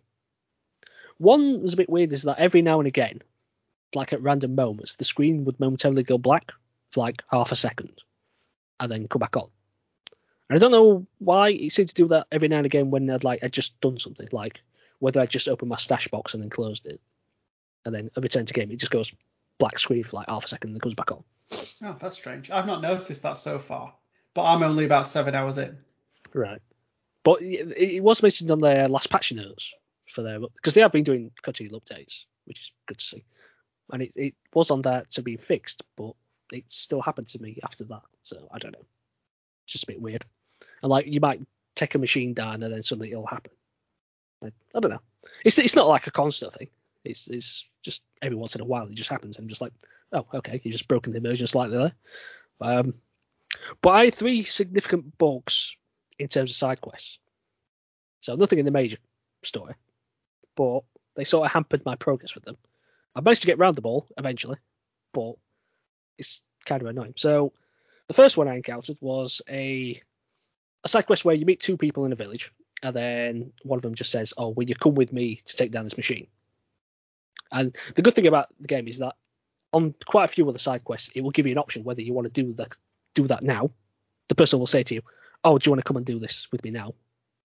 Or will you meet me there?" So I was like, well, I'm here now. I might as well just do the side quest. I said, right, okay, I'll come with you. So he ran off, and then obviously I've got to follow him. And then we got to this open area, and then he just stopped and just stood still. Didn't do anything. I'm like, what's going on here?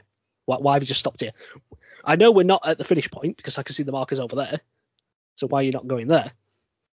So I did what any typical gamer would do at this moment and try and blow him up. Because that's what you do in this situation, don't you? You try and get the game to kick in somehow by doing something to the character who's not moving. So I start throwing rocks at him. I start throwing like explosive arrows. I was trying to smack him with my spear. I thought, right, well, that's not working. So I ended up restarting. So I did the last autosave. And then it started again from the village. So he runs out again. Chasing him again. He does the exact same thing here. I'm like, okay, what's going on here? Why are you doing this? So I thought, right, there were some machines nearby. So I thought, right, I'll get involved in a fight with the machines, and then hopefully he will join the fight, and that'll get him moving. Yeah, unlock him. Yeah. So I did that. He got involved in the fight. It was great. We killed all the machines, and then he just still hiding behind a piece of like rock. It's just like, why aren't you moving? Why aren't you going to the place? I think we've established that this person's the most powerful character in the game because he doesn't take any damage. So, yeah. What's going on? So he just doesn't do anything. So what I ended up having to do is go to an earlier save before I got to the village. I mean, thankfully it continuously does a bunch of autosaves. And so I had to go back before that, go to the village again, have this conversation with them both again, and then I just said, "I'll just meet you there. I won't run with you to the place." And then that's how I got around it. So ever since that point, I've just decided every time any side quest said meet you there, I just did that option because I just didn't want to encounter that sort of stuff again. Probably for the best. Second bug I came across was another side mission. In fact, these are all side missions. But second one, I was in the forest helping a guy out, and we got to the market in the place, and then it said talk to this guy. Got there, no talk prompt. So I'm just like, right, I guess we're just going to stand here in the middle of the forest, just doing nothing, because you won't talk to me.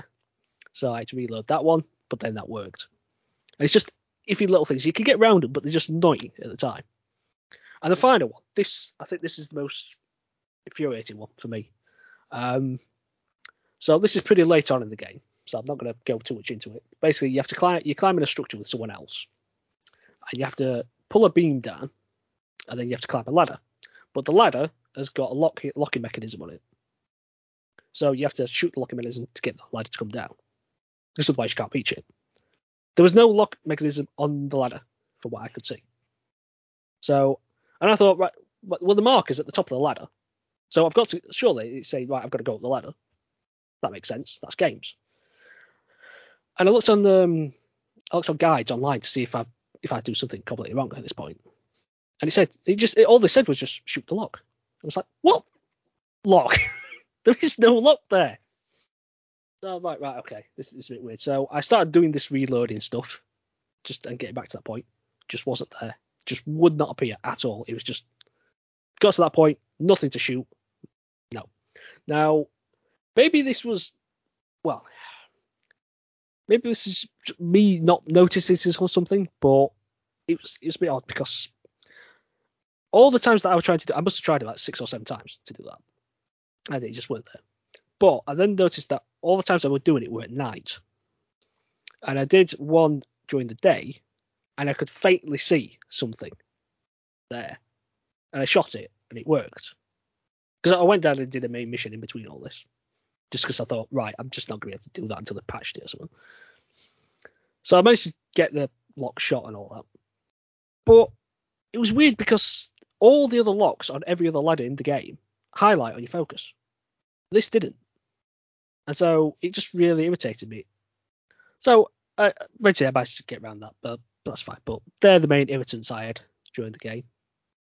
But overall, I really enjoyed it. I would encourage you to play it. So yeah, that's it. That's all I've been playing because, as I say, it took me 72 hours. So there we go. And I've still got bits and bobs to do. But the thing that I couldn't do. So there are 4 melee pits in the game. So basically, they've added a bunch of like combo things you could do with your melee stuff. And they have sort of like training pits. So there's 4 locations around the map where you can do these training things. And you do these, there's like 3 or 4 techniques that you do. And then you get to fight the pit boss at the end of it. I managed to do 3 of the pits. The 4th one I can't do.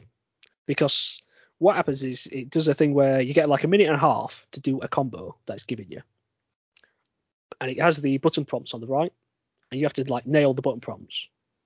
And then obviously it does the thing. But if you get a button prompt wrong, it restarts it all. And I just can't do it. And I'm pressing the buttons, the correct buttons that it's telling me to press, and yet it just says wrong input and just restarts. And it's just really irritating me, this one, and I just can't do it. I really can't. It's just, I don't know, because it's like R1, pause, R1. But there's no logic to what the pause means. I don't know how long a pause is meant to be, to tell you.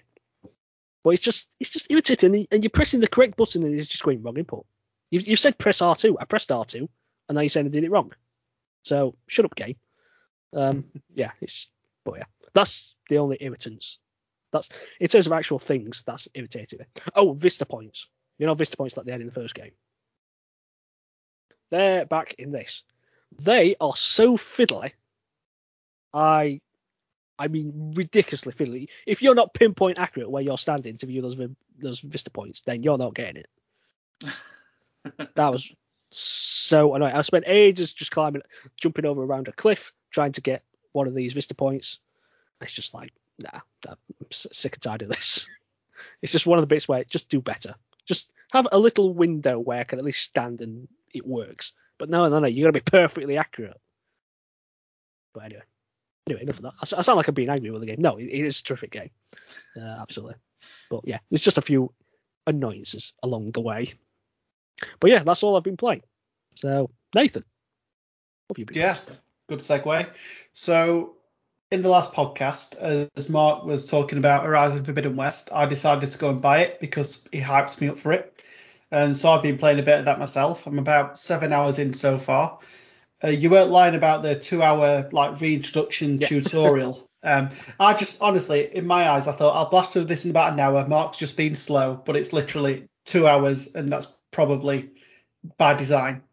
But yeah, probably, yeah. Yeah, I mean, it's a good introduction back because I'd played, like yourself, I'd played the first game fairly recently, so a lot of it just came naturally. But if you'd had that 5-year wait, I can understand why you might need to reintroduce some of the game mechanics and to show off some of the newer mechanics as well. So like the grapple and how that works and all the new traversal aspects that gives you, which at one point did get me a bit stuck. It was the stage where you try to traverse to get that shuttle to fall on those snake creatures. And I didn't know that I needed to go up, so I was trying to jump off the edge of this thing to try and grapple onto something that wasn't there. And I must have been there for 5 minutes trying to do it. Just kept jumping to your death. Yeah, that's it pretty much. And then till I looked up and saw a marker there, oh, I should have just done that to begin with. Yeah. But yeah, sometimes the game doesn't really hold your hand as much as I'd like, but that's just my opinion. But yeah, I got through that first 2-hour point, which is a really great introduction to the game, and it sets the game up really well because it goes off the back of the original where you need to kind of go and find Sylens because it's set 6 months after the original game, and Aloy's trying to find a backup of Gaia.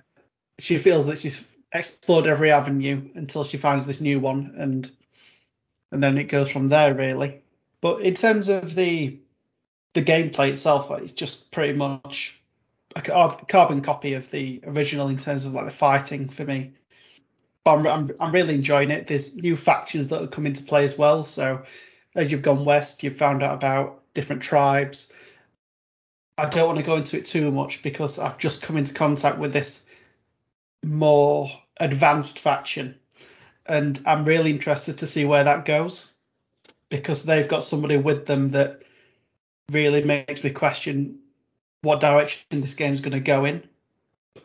But yeah, I've just really enjoyed what I've played so far. I've come up against one graphical glitch so far, so I don't think I've come up as many as yourself, Mark.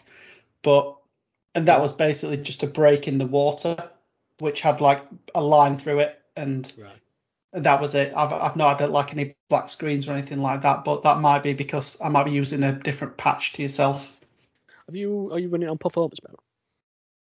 Or mode are you playing it? I don't know, because I just clicked through all that because I wanted to just get straight into the game. So I didn't. Fair enough. Yeah. Because that's what I'm playing now. Yeah. Yeah. I'll go and check and just see if I can find out. See if that makes any difference. And I've got it running on story. So in terms of the levels of the game, below easy is story. Yeah. So that's the mode I'm playing on. I mean, you're getting daggers from Matt, but it's fair enough for me. Oh, I just thought it frozen again. I can't complain. I mean, I've got my own story of a game that I've played, so. Well, there you go. We'll get there. But yeah, looking forward to playing more of Forbidden West. Really enjoying it so far. No issues from myself. Jolly good. Good. The next game that I've been playing it was developed by Hazelnut Studios, so the same developer that did It Takes Two, a game that I really enjoyed. I mean Hazellight, not Hazelnut. Sorry, I don't know why I wrote Hazelnut down. Hazelnuts. Hazelight. Yeah, Hazelight. Tasty. Delicious. You were just hungry at the time, that's all it was. Yeah, probably, yeah. So before they did It Takes Two, they did a game called A Way Out, which is a story about two people, Leo and Vincent, as they try to escape from prison. and all the Great gameplay game. is co-op based. And me and my wife are playing that at the minute and really enjoying it. To be honest, well, she doesn't enjoy playing it with me because I keep getting caught as we try to escape from the prison. I'm guessing you're Leo. No, I'm Really? Vincent. Oh, Lisa's that's Leo. Oh, okay. But yeah, so I think the game's only about 5 to 6 hours long, so it's not the longest game. And Yeah, it's about we're about 4 hours in so far, so we've not completed it just yet. But I think in one more session we'll get there. But as you start, you don't really know each other, and then you form this bond, and you've got to kind of talk to inmates to get information in order to put a plan together to get out of prison, and then you work together to put everything in motion, and then it goes from there. I do like some of the ethical decisions it makes you make, because sometimes you get to a stage where, for example, once you've got out of prison, spoiler alert, It's got a way out, but right. you get to a point where you've got to go into this farmhouse to kind of get new clothes and everything, and you can make the decision whether to let the horses out in order for the people that run the farm to go and chase them so you can go in the house and do what you need to do, or do you hold them up at gunpoint? So like between me and Lisa, we had to have a conversation, say, right, what do we want to do? And most of the time we go in Vincent's side, so you've both got to make the same decision in order to continue. Yeah, that's pretty good. Like if you get two people playing it, it was just stubborn. Yeah. They just hold in the opposite ways. It's just like, nope, not moving, nope, not changing. Because both people got to put the same input, haven't they, to make the decision. That's it. Yeah, so I like the bits like that so far, and we've not really gone Leo's way. There's one funny bit in the game. We get to a trailer park, and there's a section where you speak to this person's wife, and she doesn't know where her husband is, but you go and knock on a particular trailer, and you find her husband sleeping with somebody else, and Lisa's like, oh, I'm going to go and tell her, and so Lisa went to go and tell this person where the husband is, and then this person went round to that trailer and just kicked the crap out of her husband with a baseball bat. That was pretty funny. And they just it's littered with little mini games as well, so you can play darts. There's like a little fishing section as well, where you got to catch fish. So there's like a good mix of different gameplay styles there, and it's just, I would say it's a relaxing game, but it's just a nice game that you can just play with somebody and you can work together, go through a few of these ethical decisions, and it's just a really good game. Like, just really enjoying it so far. Yeah, I really liked Way Out. I've completed it twice. Have you? Yeah, me and my brother, we did role reversal, so we did one. So I started off as Vincent, and then the second playthrough I did Leo. Yeah. Just so we had that's good. Yeah. I might do that. Enjoyed that. I might do that after we've done it this time. So just see what the other person has to go through. Yeah. The next game that I've been playing is, well, I'll just go a bit about Fortnite. So Fortnite, as Mark rolls his eyes. So I've managed to get to level 100. I say I've managed to get to level 100. I've played about 6 games. Lisa played the vast majority of the games for me. So thank you for that. We also ended up doing a duos tournament, which basically it was Lisa doing all the hard work while I just stood there and got killed all the time. So I really let the team down. But even though I were rubbish, we came third in that tournament. So we did pretty well. Got a little bit of money. So that was nice. How does this? I don't know anything about it. So how does the tournament work exactly? How did you come third in it? Is it just one game? What is it? So over a 90-minute period, you go into games together, duo matches, and you get points for how many kills you do within the game, or if you win the game. So if you win a game, you get like 5 points, and it's 1 point per kill.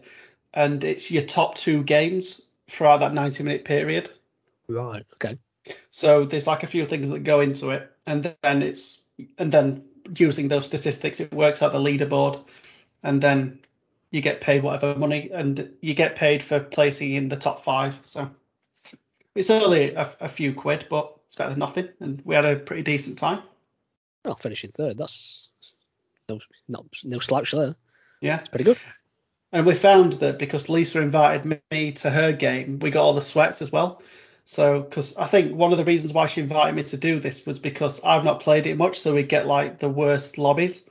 But so next time if we do that, then I'll invite her, and then we'll see if we can actually come first. So see how that goes. It's trying to cheese it. It's trying to cheese the system. Hey, it's all about that moolah. So yeah, so that was good. The next thing I played is a demo. So I ended up playing the demo for Kirby and the Forbidden Land. So there's a demo you can download from the eShop, and it lets you play the first 3 levels. And I enjoyed it so far. The first 3 levels? Yeah. Quite big for a demo.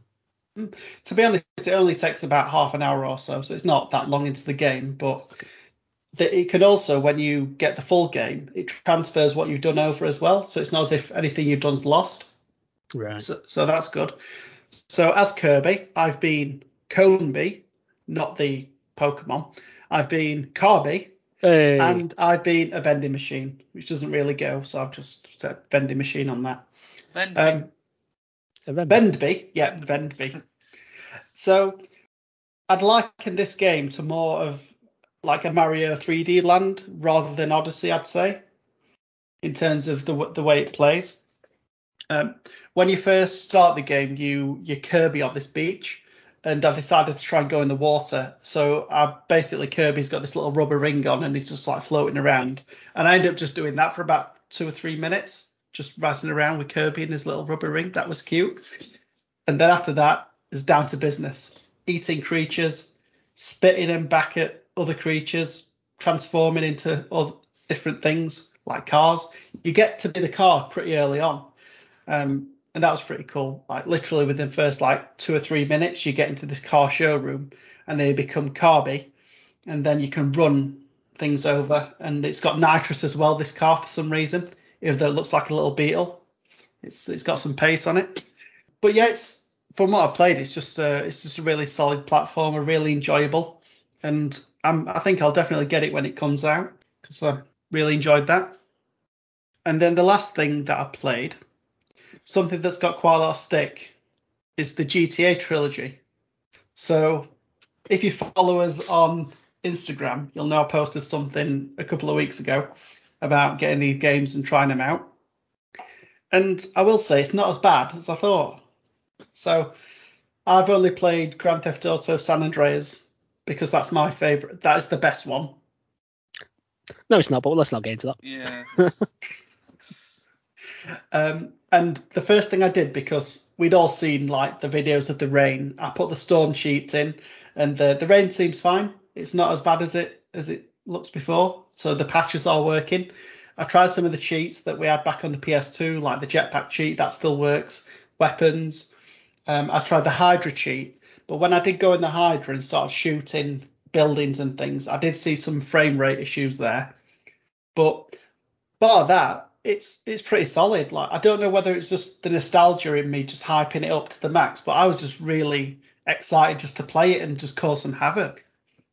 What's the shooting like now? Because this is one thing that I've never really seen much about. There was no before the game launched and all that. We didn't really see much of the shooting. Yeah. Is it improved? Is it better? What? I'm not expecting it to be exactly like GTA 5. No, it's but I not was GTA expecting 5. better. For the bits I have seen, did it impress me? Or is it just me making assumptions? It's not bad. It's basically you kind of lock onto somebody, and then you can move the analog stick and shoot them wherever you want. Right. Okay. So, yeah, to be honest, I've not played a vast amount because I only got it installed on last Thursday, so a few days ago. And I've not had too much opportunity to play it because basically what I ended up doing was bringing it into work, installing it on the work PS4, and playing it on my lunch. Okay. So, but yeah, I'm enjoying it so far. I've done a couple of missions, got killed a few times. So got wasted a few times. But yeah, I'll carry on playing that in the coming weeks and see if there's anything else that I find. But there is actually one thing that I noticed. When it's raining and it's wet, you can actually see the traffic lights through the puddles. So there's like little nice quality of life changes like that you wouldn't normally notice that just look really good. But yeah, I mean, graphically, it's as I expected it to be. Just it's kept the same, pretty much the same style as the PS2, but like bumped it up a little bit in terms of its textures. And yeah, it's just good. I mean, I've not got any complaints about it so far, really. So there was a thing about the the draw distance thing. Yeah. Where basically you could see the entire map. It's just like that doesn't look right. Has that been sorted? Or have you not come to a point where you've noticed that? I've not really come to the point where I've noticed that yet because I'm that early on in the game. I'm at the point where if I go to a bridge, it's got the yeah. like the stuff there that stops you, all the building work going on. Yeah. So Okay. I've not really had a chance to look at that bit yet, but I'm sure I will. And when I get to that point, I'll let you know. But yeah, that's what I've been playing. What about you, Matt? Me, not too much this time round. I will just actually add a little bit extra to add on my list. So with Nathan bringing his GTA trilogy to work, I got to have a little go on it myself. But I played the best GTA Vice City. So Yep. I had a little go at that myself actually. It's not too bad. I think I'm probably in agreement with Nathan. There's certainly not as bad as what it's been made out to be. Well, Although, they did just release a new patch, didn't they? I think Quite so, recently. yeah. So I'm kind of glad that as the GTA series has progressed, that the driving mechanics have been improved, because the driving in Vice City feels a bit, I suppose, PS2 so the driving does feel different, does it, in this one? In these? Maybe a little bit. I remember the starting car that you've got in Vice City. I was driving it. I wanted to go to turn a corner, and I initially braked, but then it wanted to slide around the corner. I was like, whoa! Oh, right. Okay. Whether that's intentional, because all the different cars have obviously got different handling mechanics. Like, I've been in a supercar and it goes around corners pretty quickly, obviously, but a little bit more kind of hunkered to the ground, so it doesn't slide quite so much. But no, it's not too bad. I did a couple of missions. I didn't get to shoot anything because you don't get a gun straight away in Vice City. So One question: do cars still roll over and explode? couldn't confirm that. I'm not. Normally, if I drive like an actual pedestrian. I'm like, oh, red light, go stop for that. I'll have to find that out if I get some more time playing it. One thing we did notice, actually. Oh yeah, you can play it as much as you want. One thing we did notice is that there was a car coming up to me, and I thought it was going to run into me, but it just stopped. Do you remember seeing that? Yeah, there's so like Nathan's on like the, I suppose, kind of motorway kind of a bit, and there's cars coming up to him at speed, but as soon as it came up to me, it was like, it just stopped. Like there was no like slow down. It was literally just as soon as you go in front of Nathan, just stops. They're like, it's emergency stop. That's a bit strange. Like it didn't try and run over Nathan at all. Bit of a weird one, but I'll see. I'll see what I find out if I play a little bit more of it. So, the games that I have been playing. So there's only been two. There's one that I've continued from last time, which has been Yakuza Kiwami 2. So I have put about 40 to 45 hours of it, and I have completed it. Hey. It does feel, I don't know if this is by design or maybe just kind of the stuff that I was doing, but it definitely feels like the shortest Yakuza game that I've played so far. Yeah, when you say 42 hours? Between 40 45. Because I remember Zero took me forever. Yeah, Zero's definitely took me the longest, but that was pure because I wanted to do the I tried to do like yeah, pretty much. Whereas in this one, they do have the cabaret minigame again, and the Majima construction clan career style game, which is, I don't think I talked about this last time, but it's basically you'll have a group of NPCs, including Majima, and you have to defend your like construction equipment from a rival clan that wants to take over the Kamurocho Hills construction stuff. And it is pretty good. I did enjoy it. So you got like some of the NPCs could have like a 5-star, not 5-star, sorry. Like they can be attackers, some can be defenders, so they're more kind of tanky. You know, they'll more HP and will defend more. Or you've got like you can get a mixture of the two that have like a bit of a balance. So you've got like your ranged ones as well. They'll just shoot guns from afar. And so far I did enjoy that part of it, but I didn't know if there was any sort of like I didn't really look up in sort of kind of what reward you would get if you completed it. Because like in Zero, if you did the Cabaret one, then you unlocked the Mad Dog of Shinamo style for Majima, which is like a crazy fire style. It's like meant to be his like legendary fire style that he's known for.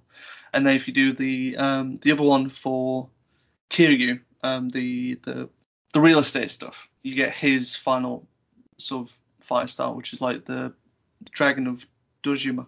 Yeah. So I didn't know if you got that kind of stuff as well in this one, because obviously you only play as Kiryu in the main campaign. So I was not as bothered in doing those kind of stuff. So yeah, I wasn't as bothered in completing those. And then there isn't. I do feel like there seems to be less minigames in this one. I don't know if that's because I can't remember. I think it's the second game that's been made on the Dragon engine. Cause I think the first one's from Yakuza 6, but it does feel like there's less minigames. So like, I think I remember I played the darts, kind of completed that. There's you can play a golf minigame. So you have to there's different difficulty levels to it, but it's basically you have to hit the ball closest to the pin to get more points and stuff.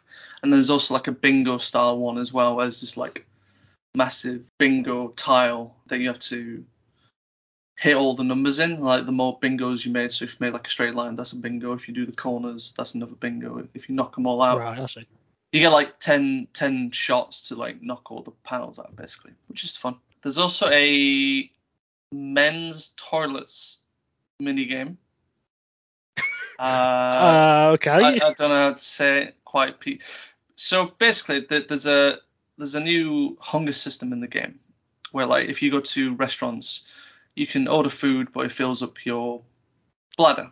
So once you've got max bladder, camera's filling in. Once you've got, I suppose your bladder's full, you can go to a men's toilets in the arcades. And basically, I think Japan's kind of known for this, where they have like mini games while peeing, basically. Okay. And the more it's a bit of like a balance. Like you can put more force into it or less force in your stream. Yeah. And there's like little mini games to do that. So that was quite funny. Just seeing how satisfied Kiryu's face is when he wins after that. It's very Japanese. Karaoke, that's fun. There is no disco. There isn't any disco in this one, which I can take or leave it. No pool. I was a bit disappointed, but I do feel like minigame wise, there just wasn't as much to do, maybe.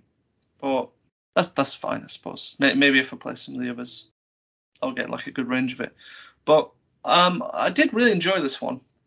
I do think the story isn't as good as Zero or the first one, but it still had me engaged. It still got the usual kind of Yakuza twists that you see coming, or you don't, or you just like. That just defies logic, basically. And no, really enjoyed it. The combat's more weapon oriented in this one, I think, than the previous ones, because there's no different styles of fighting, so now it's more focused on kind of weapon based, which I'm not sure I kind of like. I kind of liked that there's different styles in Zero and Kiwami, and then you had like different types of enemies that you had to use certain styles against, which is a little bit disappointing in this one, because it made the game it did make the fights feel a little bit easier. But I do enjoy that when you do get into fights, they're very seamless. Like there's no like, oh, I've got to go into a cutscene and be in like a certain part of a street. It's like, no, you fight kind of there and then, and that's cool. Yeah. And there's a lot of physics to it, so you can like throw enemies at other enemies and then fall over each other. And just like how more open Kamurocho and Sotenbori felt, with just like going into a shop, it was just seamless. There's no like, gotta wait for a little cutscene. You're just kind of in and out. And I really enjoyed that. I do like how more open the game felt because of that. And yeah, I just got it completed. and also did the little chapters they do for Majima as well. There's like 3 chapters for him. It's very straightforward. Don't really add that much to the main story. It just more kind of explains kind of before the main story kind of what Majima's been up to and how he gets to where he is. But I do like the little callbacks to Zero. I did like that. I think he's definitely one of my favorite characters from the series because he's just mad, as his nickname would suggest, being the Mad Dog. But yeah, no, really like it. I think I'm going to take a bit of a break before I'm going into 3 because as much as I am enjoying the story and the gameplay and all that, I do think at least kind of combat-wise, it is quite samey. It is very much just kind of a bum bash style of combat. And I don't know how much that might start wearing thin on me to the point that it might detract from my liking of the series so far. So I'm going to take a little break. I'm not going to go straight into 3 just yet, but I will do it at some point. So the game that I'm going to use, at least for now, for my break between Yakuza, is Star Wars Jedi Fallen Order. I've gone back into that. Have you started again? Or have you just continued? No, I've continued from where I left off, which I actually can't remember where I left off. Funnily enough. So I recall that I feel like before I kind of came back to it, I think I might have beat one of the Night Sisters, or like just about struggled to beat her. Because I remember getting really frustrated with it at some point, just stopping. But then... Is it the bit where, I think we talked about this before, was it something where there was a red light door or something? I think so. There's like the red kind of beam door that separates the fight. Yeah. So I think where I've managed to work my way is that I think I've gone deep into finding something for bringing back kind of the Jedi, or at least starting the rebels potentially. So I've made my way back up to the top because I need to go back to the Eclipse, and I ended up fighting this, what I'm assuming is like a bounty hunter or something. You're getting closed by this like blue kind of light force field, and fighting was easy enough until he threw this like trap thing that like electrocuted me and like disabled me, and I thought, that was a bit cheap. And I saw like the screen, like the screen that normally comes up that says respawn.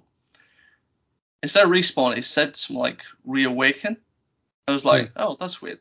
Clicked it and found out that actually you're meant to lose that fight because you end up getting caught basically. So I'm currently just doing this bit at the moment, going through the prisons of the planet that I'm on. Question. But no, yeah. Are you going to go for the double-bladed lightsaber? I want to get it eventually because I feel like I've gone so far, but I didn't pick it up the first time around. I didn't realize where it was because I didn't look it up. Yeah. Unlike you. Well, I heard about it. And then I thought, well, so I might have to look it up once I've skipped where I am. I think I'm going to look up and see if I can find it, and then pick it up because obviously dual blade lightsaber is just like the best, basically. So. No, but I do like the story that it's got currently. I'd like to see if there's a way of the story being implemented more in like the mainstream Star Wars media. Like I would love to see him randomly pop up in Kenobi, maybe. Well, it's canon, is it?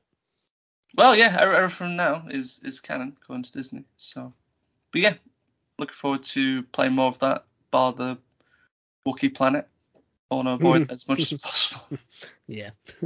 As bad as where I am currently, there's dead ones falling from the junk stuff, which is very interesting. And then there's just a live one in a cell as well, which I'm like, I think I'm going to end up fighting you at some point. Don't know how you're going to fit through the door, but something tells me I end up fighting it. So, but we'll see. I'll force my way through it, hopefully. So that's what I've been playing. Okay, so normally we'd have a question here, but today we're bringing back something we've only previously done on our YouTube channel, and that is Top of the Pod. Hey.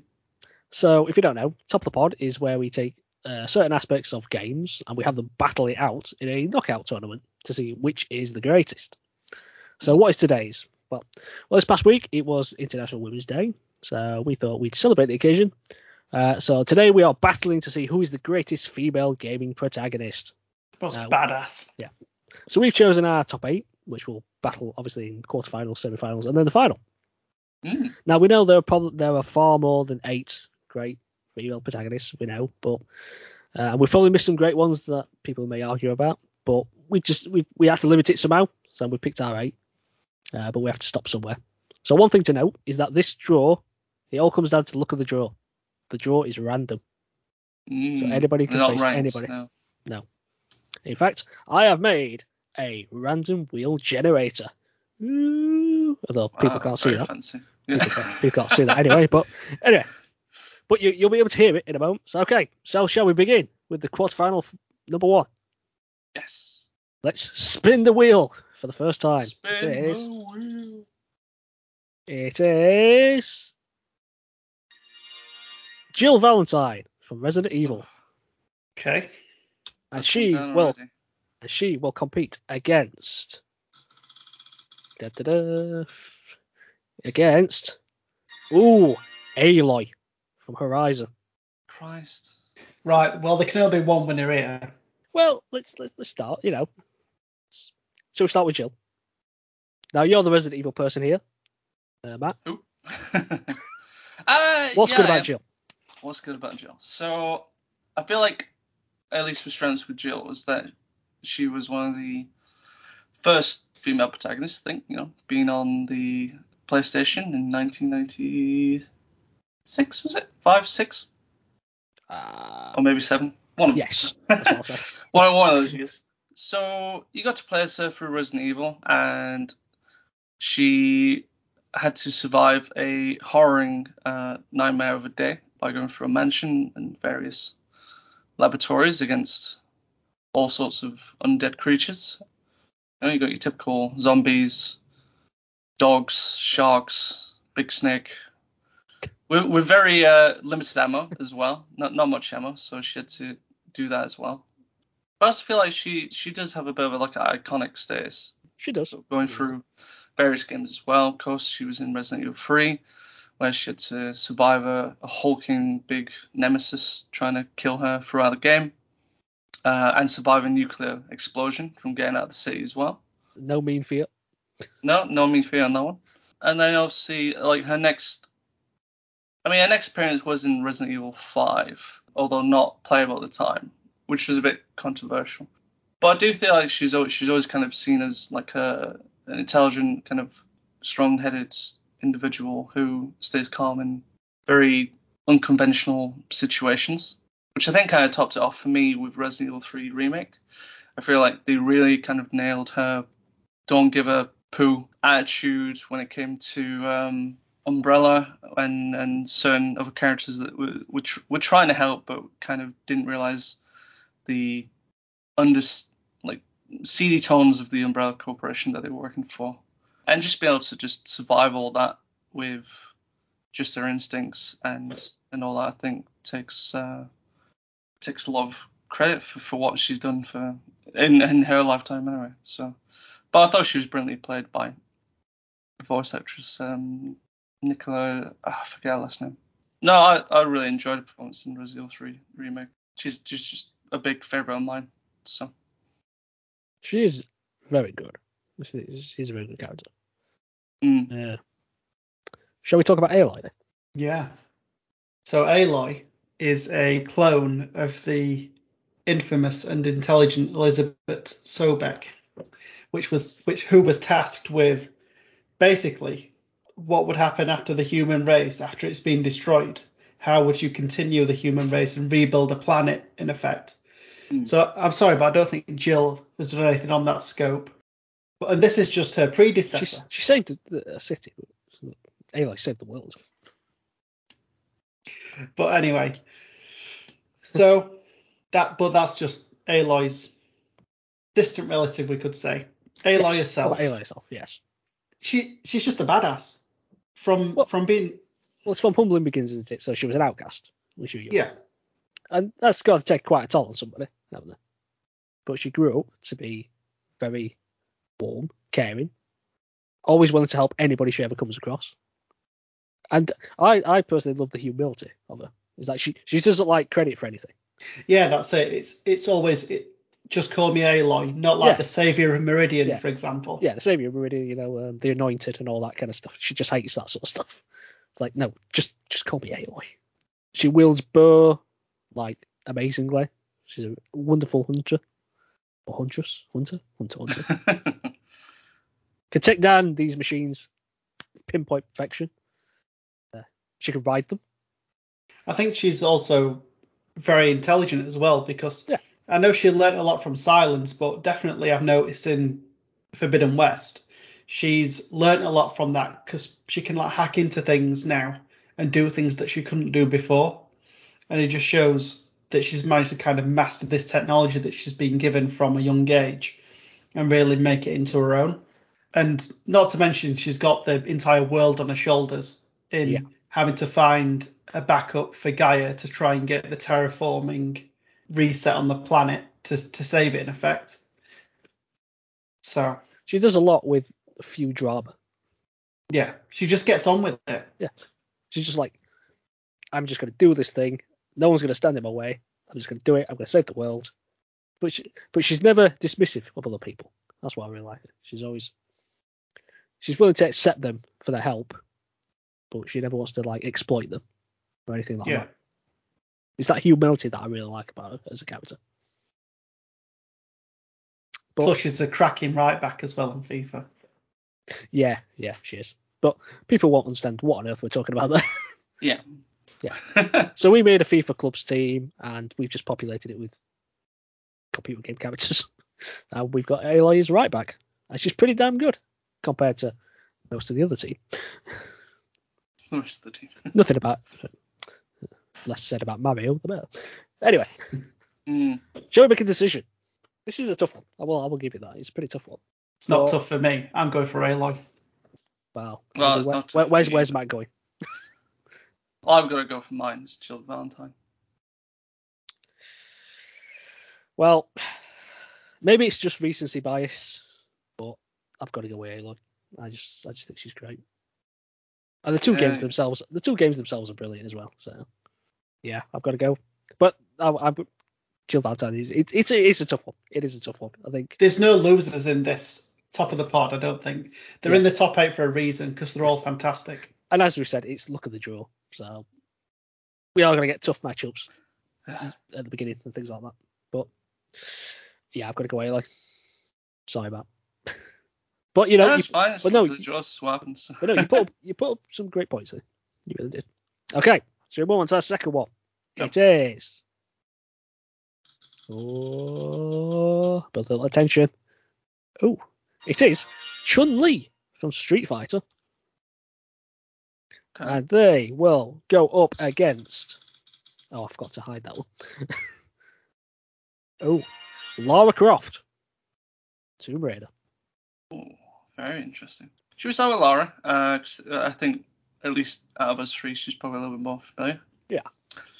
So the daughter of an archaeologist. She had a very long history. I think, again, similar to Jill, probably one of the first female protagonists they could play as. I think, without doubt, if you said to someone, name me a female gaming protagonist, most people will say. Yeah, I think most people would say Lara Croft, or at least Tomb Raider, at least. Where to begin? She's been around the world, globetrotting around most tombs, solving puzzles, getting attacked by tigers, bears, T-Rexes, large spiders for whatever reason. Which is probably the games I've not played. And people, of course. And obviously people. Probably one of the first, you'd probably say, gaming icons for their sex appeal as well. I think you could argue. Yeah. I mean, those triangles, Yeah, that's it. There's some big triangles going on there. There's some nice triangles there. But of course, she's not just that. There's also, she's very intelligent. She's British. Inspirational as well. Yeah, you could say that. Been through. British, she said. Oh, British. Sorry. Yeah. Yeah, maybe inspirational as well. I'm sure. Yeah, there's you are right. Definitely some. It's not what I said, being one of the first female icons and British. Yeah. One of ours. So gone through a lot of tough times. I think, at least in the remakes anyway. getting beat up quite a bit, especially if you don't get the QTEs right. Oh yeah, the deaths in the new Tomb Raider are just brutal. They're pretty brutal. Especially when you hear the screams as well. It's Yeah. But no, she's pretty handy with dual pistols, and recently her bow. So, and just all in all, she's. I think for the most part she's written well. Like she's definitely like a. I do have a bit of a reservation in the Tomb Raider reboot because, well, they started out writing it pretty well. So obviously, so they did this thing where, obviously, because it's a reboot, it's a first real adventure. Yeah, she's not a Tomb Raider just yet. Yeah, she ends up on the island of, is it Yamatai, isn't it? I think. Yeah, you're probably right.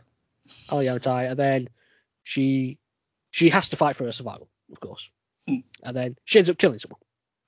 Unsurprising, but it was like made out to be this big thing. Like, oh no, I've killed someone. Oh no, I feel awful for this. And then she literally just becomes a maniac afterwards and just starts killing mowing everyone. hundreds of people. Yeah, she's like a psychopath at this point. Yeah, and it's just like she goes full on Rambo. It's just, yeah, I'm not quite sure that was done too well. Well, you can't keep having crisis after you kill one person. Like after that first one, then she's like, I think at that point she had the mindset, right, I need to survive. I've done this horrible thing, but I need to do what I can to get out of this situation. You're right, but I do think it could have been done better.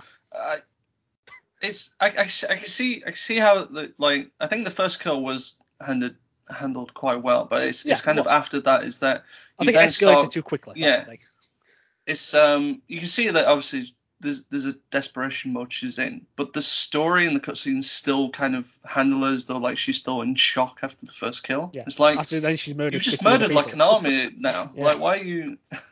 It should be like desensitized to this already. But I do like how in the new Tomb Raider there's a lot less sexualization of the character than the original. Yeah, no, that's good. And I think that's a big positive for moving the character kind of away from the stereotype she was kind of put in for years. Yeah. And that reboot was a terrific game as well. So. Yeah. No, that Rise of the Tomb Raider was good as well. Really enjoyed that. I've still not played China. Yeah. No, I played a little bit of it. I need to get back into it at some point. But no, really, a very iconic character for many years. So yeah, I don't think you can disagree with that. So, shall we talk about Chun-Li from Street Fighter? Can do. So I don't know if she's the first, but it definitely feels like she was like the first female character that you could in a fighting game. I think she might have been. Which is obviously like a big thing to have kind of under your belt, because obviously it's a bit frowned upon for women to get beaten up, but Japan didn't care. So so yeah, if I know a bit about her backstory, she is a Chinese police officer who sort of enters the Street Fighter tournament to, I suppose, get revenge on Mr. Bison for murdering her father. But I mean, to him, it was only a Tuesday. So, no, I think it's probably going to be the same with quite a few of these characters we talk about. But again, she's probably putting that kind of iconic status as being, one of the first ever kind of female fighting characters. Her look is a little sexualized. I mean, you just got to look at those legs. And Japan. And Japan as well. But she uses those legs to a good effect, She'll kick your face off. Yeah, she kicks the crap out of people. So. Yeah, so, get on her wrong side and she'll murder you, basically. But she's been in her own history of games. Again, probably one of the female characters around that was used for a sex appeal as well. Especially in the animated film. There's a bit of a controversial scene between her and this Vega. I'll not get too much into that, but no, she's used around the world as like one of the top fighters, even in like today's kind of fighting games. Like I think there's the infamous Evo match. I can't remember the two Japanese players, but it's like the big kind of, I suppose, first esports scene where Chun-Li, like, she goes for a special and then she's parried like numerous times, like impossible. You got to get frame by frame perfect for each parry, but to even be part of that is big. And yeah, I think she's just a famous for what she does, and she's definitely an iconic character for sure. Okay. I don't know if you guys can add more to. No, Chun-Li. pretty much covers everything, I think. Should I make a decision? Well, for me personally, I think we've got to go based on gaming history. And as I say, I think Lara stands out as more iconic. Yeah, but that's just I don't think I can. It's a bit difficult for Chun-Li because she doesn't have a lot of. Well, she probably has a lot to it, but if you're not into the fighting games, then it's like she's a bit of a. The game's out focused. You take it or leave it. Yeah, I think that's the problem. That she's the first female fighting character, but she's not the focal point. So, unfortunately for me, I think on history and just kind of this, how much she's gone through, change-wise, from originals to the remakes, I'd go for Lara as well. Plus, me, Angelina Jolie. So. Listen, if I can. I've not actually watched the new. That'll be the next top of the pod. No, I've not seen it. Oh. It's not great, but I've heard it's alright. Okay. Yes, it's fine. It's video game film, so. Yeah. Well, yeah. It does tweak the story based on the first film, but yeah, it's pretty good. It sort of mixes the first two. Anyway, I'm going for Lara as well. Okay, clean sweep for Lara then. Right. Quarter number 3 is Samus. Oh, Metroid. Ooh. Hide that one. Alright. Next one, they will compete against Cortana. Halo. Oh, this is a juicy one. That's going to be interesting. Where do you want to start? Do you want Samus? No, to be honest, I've not played a Metroid game, so I can't really say much Yeah, I about think Samus. Matt's going to be carrying this one. Yeah, I'm going to be carrying this one again. Right, so I suppose arguably the very first female lead protagonist, although a lot of people didn't know at the time, unless you got the special ending, and you realised that it was actually a female underneath that power armor. But yeah, Samus Aran, the bounty hunter, goes around just being a badass, killing aliens, and saving the day, I suppose. Yep. Our first appearance was in Metroid in 1986. Yes, so, yeah, 20... And apparently she was based on Sigourney Weaver as Ellen Ripley. Didn't know that? I'm not surprised.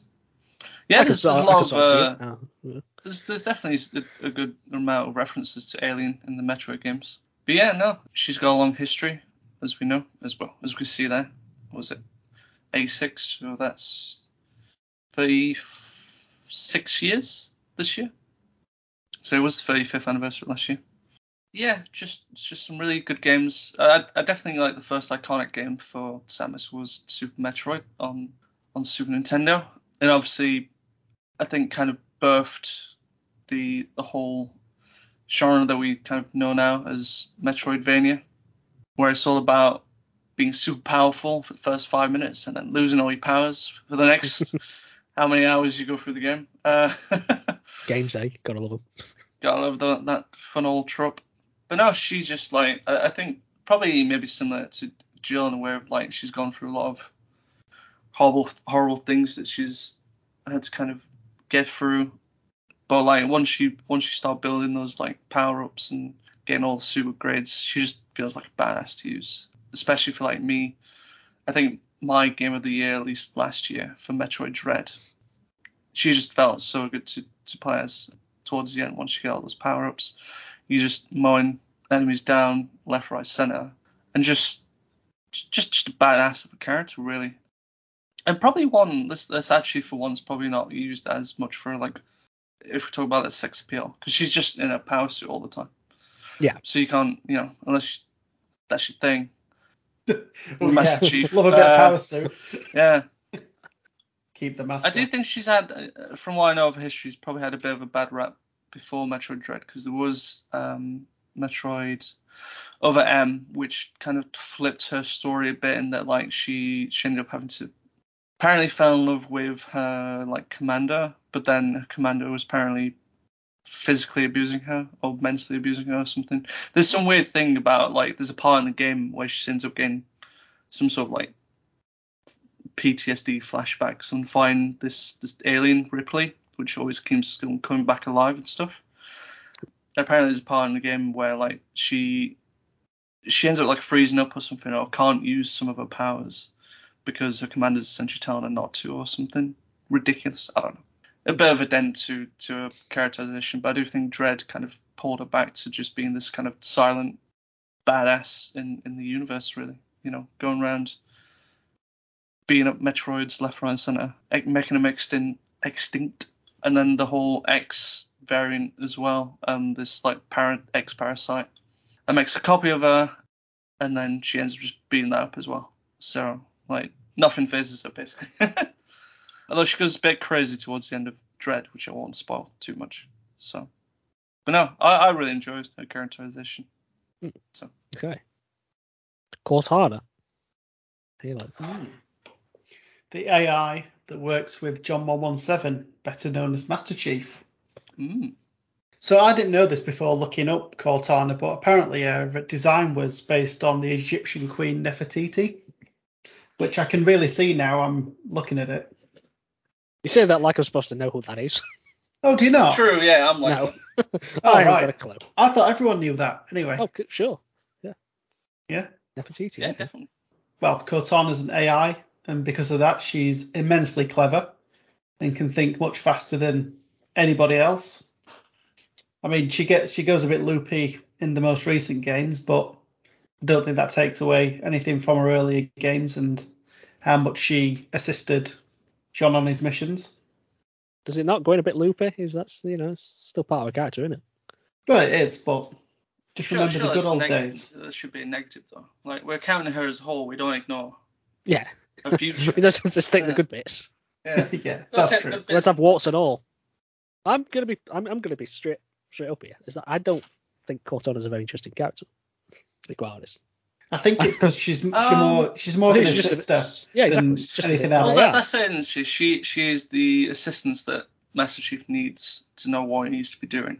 I do think her characterization does get better towards the later games when she starts. I'll say Yeah. spoilers, but she starts getting corrupted by the I forgot what they are, the zombie people. Was it the Flood? Isn't it? It's the the mastermind, isn't it, of the Flood? She starts getting corrupted by or something. I think it's in 3. I think it starts happening in 3 and kind of moves in. She starts getting a bit more loopy than 4 and 5. I want to say. I've not played 5. Yeah, 5. Not completed 4 actually either. I'm gonna be perfectly honest. All the Halos to me just blow into one. I can't distinguish any of them.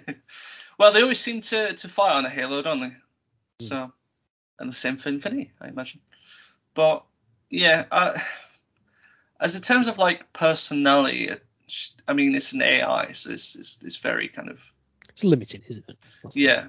I suppose that if you want to put like an iconic status on her, it's because of her design and well, she's just AI, so isn't it? So it's more kind of you see more of the physical body than anything else really, which is probably how she gets the status. I mean, I do think she does get more interest in the layer of the games that you go into, and she's got a cool look. You know, I do like the look that she's got for maybe less in the TV series when it comes out. Fine to me. Fine. There's a little controversy around it, but you know, There's always controversy. People always make nitpick games on though, innit? There's always some nitpick and stuff, but yeah, I'm probably in the same boat with you, Mark. That like I think because she's an AI, it does kind of go against her a little bit in terms of personality and stuff. But I mean, she's been there through thick and thin with Master Chief, Okay. so That's true. you know, got him out of some tough situations. So she's not like she's useless or anything. Decision time. I'm going with Samus personally. I don't know why, but I thought you'd go with Katana. Yeah, I would have pegged you as Catan, man. I'm gonna go with Samus myself as well. I was going to say, just based on what I've just said, I think you can probably guess where I'm going to go. Got top. Yeah. I'm going to go with Samus. Right, so that leaves us. Clean sweep. Yes, indeed it is. So that leaves us with our final one, but I shall spin purely for, just because I just like listening to it, is Ellie from The Last of Us. And she will compete against, I don't know why I'm spinning, even though there's only one left, but it is Ellie. yeah, it could have been Bayonetta. Interesting matchup. Well, there's only one choice really, isn't there, I think, for me. Yeah. But I mean- I don't know. I don't know much about Bayonetta. Bayonetta kicks a lot of ass. So does Ellie, though. Yeah. Well, yeah, they both do. I do think Bayonetta quite easily is the most sexualized of all the characters we've come across. Oh, easily, yeah. I And mean, I it's Japan, so. Yeah. And to me, I'm sorry, but that is a detriment, just the way that's portrayed. Yeah. I mean, that shouldn't be the vast majority of somebody's character. Yeah. Because that's kind of what I think about. Because when I just see her, it's just like, you are quite clearly just sexualizing this character. Yeah. It's like catsuit kind of thing. Arse. Yeah. Well, you know, if I was trying to sort of, I suppose, balance the argument on that one. I mean, the way they've designed Bayonetta and her character is that she does use her sexuality. Like, she knows she's sexy and uses that to her advantage. So, it's a strange one where I think it's one of those where, right, she is clearly a sexy character, but it is too. I don't think it's necessarily as like a bad thing. Because I think you should be able to like celebrate sexiness in a way that's like it should be fine. Well, yeah, it's a fair point. And she's definitely like, you know, that kind of character that, you know, she'll step on your face and you better enjoy. Well, about that, I think she might have got some of the coolest shoes in gaming. Because she got guns in Well, there. yeah, it's got the guns on the end of them, so you know. So maybe you won't like her standing on your face because she might just shoot you in the head. Better hold its blanks then, I suppose. I don't know. I do think she does have like a cool design. Like I like the idea of that, like the suit that she's wearing is actually made of her hair. As weird as that sounds. So like whenever she uses like her like special moves or like her ultimate move, she does practically end up naked. Although you don't see that, but it's implied. Which to be fair surprises me that she's a Smash character. For how protective Nintendo are about their IPs and how far you need to go with that. So, but I think as well, I think she's a good character to play as. Like I've played the first Bayonetta and I do really enjoy it. I think it's a really good game. Very reminiscent, obviously, of like Devil May Cry. But she's just fun to use, and I mean, she is funny as well. She's like throughout the game, there's just some really stupid moments, but it's like, yeah, it's very Japanese humor. But no, I quite enjoy that we have a character that isn't afraid to be sexy and stuff. Yeah, I think this is probably the case where the character is intentionally been made to be sexy as opposed to the community has just sexualized that person, which I think is what happened with Lara Croft. I think so, yeah, because there is that type of I don't want to tie it to Japanese, but it does seem to be where it's like if I was to take, say, Meryl, for instance, from like Metal Gear Solid, the bits when you're in the vent, like that's okay. You've been a bit weird with it, but fair enough. It is the times, I suppose, Mr. Kojima. Or at least with this one, it's like, oh, she's like they're clearly highlighting that she's sexy, and it's not on purpose. It's a character trait of her, isn't it? Yeah, it's more of a character trait rather than it being on purpose of like, oh, we're just going to highlight this camera on this. But like they're making it in a way that like if they do that, then that's also because the character wants like is made to be like that. So it's a big strength of hers that I don't think many other characters have. But then she's not quite brutal like Ellie can be. So yeah, let's get on to Ellie then. Move to Ellie. I mean, I think she's probably one of the most badass 14-year-olds in the first game ever. I don't think I really got a badass feel from her in the first game, at least. Yeah, the first one, not really, I don't think. I don't think she was quite I think when it got to that point where it switched, where she kind of went on a bit of a rampage to try and escape, I think at that point we saw a shift in her. Yeah. And obviously there was the Left Behind DLC as well, which kind of explored on that as well. Mm. But I think it's more the evolution of a character. From this is the thing, isn't it? You feel like you've sort of grown up with her, aren't you? Because she's obviously you see her as a kind of child, and then she goes up to this teenager where she just starts going crazy, shall we say? She goes psycho as well. I think to the point where she might end up being the antagonist by the end of the game.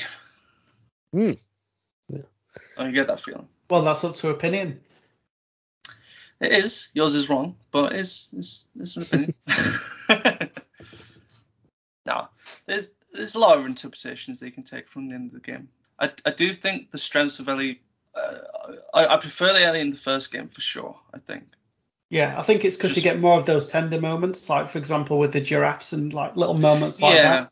Yeah. The world seems a little bit more hopeful in the first game than it was in the second game.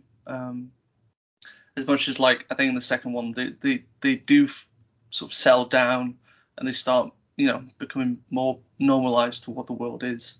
But Ellie is a very complex character. I'll say that for good and bad reasons. Like there's definitely.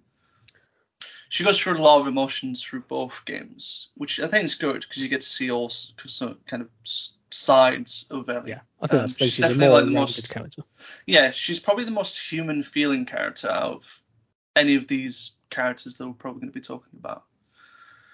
But it's also like for that's her strength and her weakness. Like you see in the second game, she's finding out who she is. Like who does she want to be, and through, I suppose, a series of unfortunate events for her that involve golf, you start seeing a very, very torn character. The thing is, you can understand it. That's the thing. I think it makes it feel like a real character, like a real person. I think you can understand it. Because if you were in that situation, I'd probably. Certainly, yeah. I'd probably feel the same. I think it's once you get to the first confrontation with Abby, and by that point, you kind of also then understand Abby's kind of gone through the same story as Ellie, but with Abby, by the end of it, she kind of goes down one path, and Ellie kind of can't get off this path she's on. She's hell bent on this revenge that she wants. That by the end of it, it's cost her everything, and so you kind of question, was it worth it? Yeah. Which is where I think for me personally, by the end of the game, I was really off put by Ellie, by this you become torn, continuous wanting of revenge, and then by the end of it, did it even mean anything? Like she's lost everything, she's lost the love of her life, she's lost her child, she's lost a finger. Fingers. Oh yeah, sorry, fingers. So she can't play the guitar anymore. Oh, she can, but very badly. But I also think that's I like that the game explored that because it's meant to make you feel uncomfortable about what she's doing. Yeah. Or even on a flip side, maybe you're totally on her side, you can see why she's doing it, and you'd still be doing the same thing. I mean, I think we all had interpretation, isn't it? I think that's the big strength of Last of Us Part 2. That is, everyone has a different take, and that's good. That's the game is making you talk about it, and everyone's got a different opinion. Tell me, you're going to say something. Yeah, I was just going to say in terms of the second fight that Abby and Ellie had, I think we were all in the same boat where we thought we just don't want to be doing this. Yeah. Just stop. Well, this was it. It's you've both gone through so much. What does this mean to you now? Why are you still doing this? It's not going to bring anybody back. It'd be so much better if you could try and brush off what's happened and go on with your lives and at least have something left. But sometimes revenge is all somebody has, and they'll do whatever they can to try and satisfy it. Yeah. And I do like that they explored the themes of revenge. What does it mean? And by the end of it, is it really worth it? Hate leads to anger. Anger leads to suffering. Yep. Whatever else Yoda said. But yeah, generally, Suffering leads to the dark side. That's not. All right, decision. Ellie. Yeah, she's a more rounded character. I've got to go Ellie. Yeah. I think, as much as I think my hatred is starting to bubble, I've got to go with Ellie just because of how much we've explored with her. Yeah. Okay, so that's the end of the quarterfinals.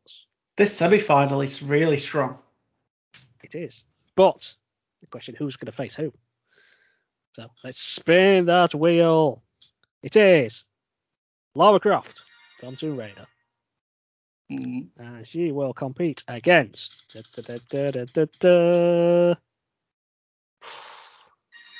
Aloy. I knew it. Oh no. Ooh. Oh, I don't like that with semi-final. Lara Croft or Aloy. Oh, this one's a really tough one. Really tough. Yes. It's hard because I want to take like my personal bias out of this. Like if I was trying to look at them both objectively. All you've got is your personal bias, Matt. You've got to use it. Shut up. Oh, that's difficult. I think, in my opinion, for purely the scope of each character's task, I'd be leaning towards Aloy. But with Lara, you've got the history and everything. That's the thing, isn't it? I think she's been through as well. There's something that you can sort of put a negative on Aloy is that she's only really been recent in the last 5 years, whereas like Lara's been around for like almost, well, pretty much 30 years now. Yeah. So you've got that history, but then with that history, you've also got but you've got a little bit of a bad side of it. But just because she's been around a long time doesn't necessarily mean she's been developed all that well, greatly during it. I mean, that's more happened in obviously the new ones. I think it's, isn't it? You know, Lara's got a fair share of bad games, you can say. Yeah. Chronicles. If we don't Chronicles, Angel of Darkness, I think that might have been classed as one of the bad ones as well. Yeah, I don't know how would you separate these two? What criteria? I'm just basing it on character development. I mean, they're both really well rounded, and they both got. Saying that, Lara's not got that good a backstory to her. Well, she's got a good backstory in the remakes. What? Her dad's dead and she's rich. Is that it? Well, it's not that, is it? Like there was one, you know, she has to find who killed him. You know, the mystery that he left behind for her. You know, she goes on this journey. The one thing I'm going to make is that for Lara it's a very personal thing, whereas for Aloy, Aloy's more selfless. Everyone else. That's my distinction feature between them. Yeah, that's a good point. I feel like you could argue though is that Lara is her own self, whereas Aloy is going off being a clone. So she is still isn't. Could you argue that the journey she's going through is actually not her own? I think even before she knew that, she always had that sense of helping people. But that was the same feelings as her original counterpart though. She was helping people. She wasn't doing this for money or. Even if you're a clone, you've still got your own mind, and you've still got your own experiences. Because Elizabeth has a totally different life to what Aloy had growing up with Rost. Yeah, it's true. Different life, but you could argue that personalities were the same. I understand there's traits and parallels you can draw there, but they are not the same person. Of course they are. I mean, I've seen Peter Parker and Ben Parker. Do you know what? Do you know for the Spider Clone? No, I'm just trying to play devil's advocate, basically. No, I'm in agreement with you, Nate. I think that's it for me. They are different people. Who's better with the bow, though? Aloy. Yeah. You're just going straight for Aloy. I think there's more of a focus on that bow, though. Focus. There? I see what you did there. Hey, I didn't even mean to. It's difficult because they're both like amazing in their own right, and I think they are two truly iconic female characters. I don't think you can deny either. I think this was probably this could grace the final, definitely. But we're having it now. I mean, I wanted one certain character to be further, but typical. Well, The draw. That's done now. Yeah. So. Shall we make a choice then? Is it history or character? For me, I've got to go character. So I've got to go Aloy for me. You go Aloy. I've got to. I mean, as I said earlier, you say name a female protagonist, most people will say Lara. But I think when you look into it all, I do think Aloy's a better character than Lara actually is. Tough call, though. Tough call. Tough. But that's just me. So it's down to you guys. I'll let you make your decision first, Matt. I'm going to make the decision first. This is really tough.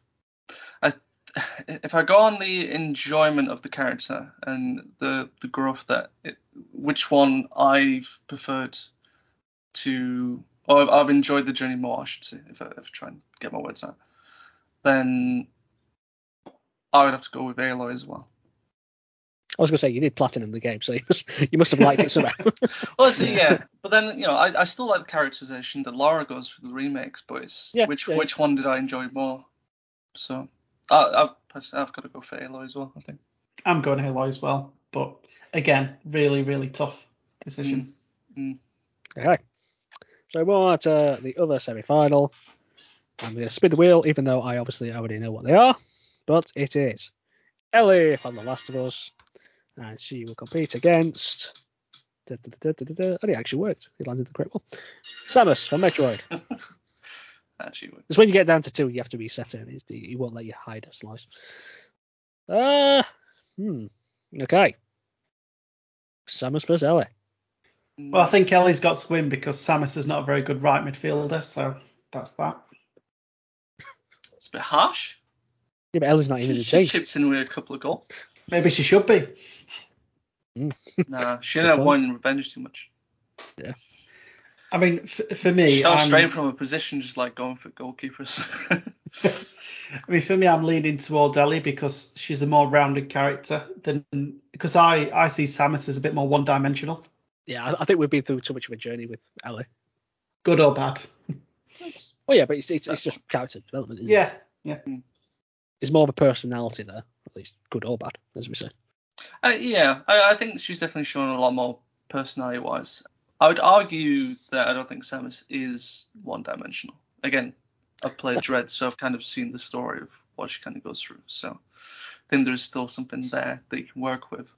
But, Ellie has gone through she's probably gone through more personal trauma than what Samus has and how she's handled it. You could argue good or bad. Yeah. At least adds a lot to a character. So tough for me, but I think I'm probably leaning towards Ellie myself. So I'd echo that. I'm going for Ellie as well. Clean sweep. Ellie it is. Okay. The final. I'll be honest, I don't know why I'm spinning the wheel, but it is. You just like the hair of it, don't you? Yeah, exactly. It just sounds, sounds extravagant, doesn't it? Aloy from Horizon, funnily enough, and she will compete against, obviously, it's landed on Aloy again, but I'm going to say it's Ellie from Aloy versus Aloy. Yeah, absolutely. Yeah, Aloy versus Aloy. Ellie from The Last of Us. Oh, I think this is a great final. We've got to give it that. Definitely. I think. I mean, you could have had Lara in there as well as a 3-way, which would have been fantastic. But oh my! Stop it. Okay. Where do we start with this? Both really well developed characters. You feel like you've gone on a real journey with both of them. Yeah. Both good with a bow. Well, yeah. Well, as I say, good 3-way. I don't know what it is with female protagonists and bows. I don't know why that's a thing, but anyway. Yeah, I can't think of many male protagonists that use a bow. Anyway. It's difficult because they've both gone through their own adversity in their own way, and we've seen them come through that and become their own people, and they've both got a good sense of right and wrong, regardless of how they want to express that and what path they want to go down. Very steadfast, I'd say. I don't know if I'd agree with that one. Go on. The moral, anyway. I do think Ellie's journey is obviously very personal, at least in the second game. I feel like the first game, you could argue her path was more clear, and she had her morale compass isn't kind of It's just more altruistic. interrupted. Yeah, like I don't. I mean, I think it's implied that the decision that was made at the end, she wanted to go through with. I think. I don't know.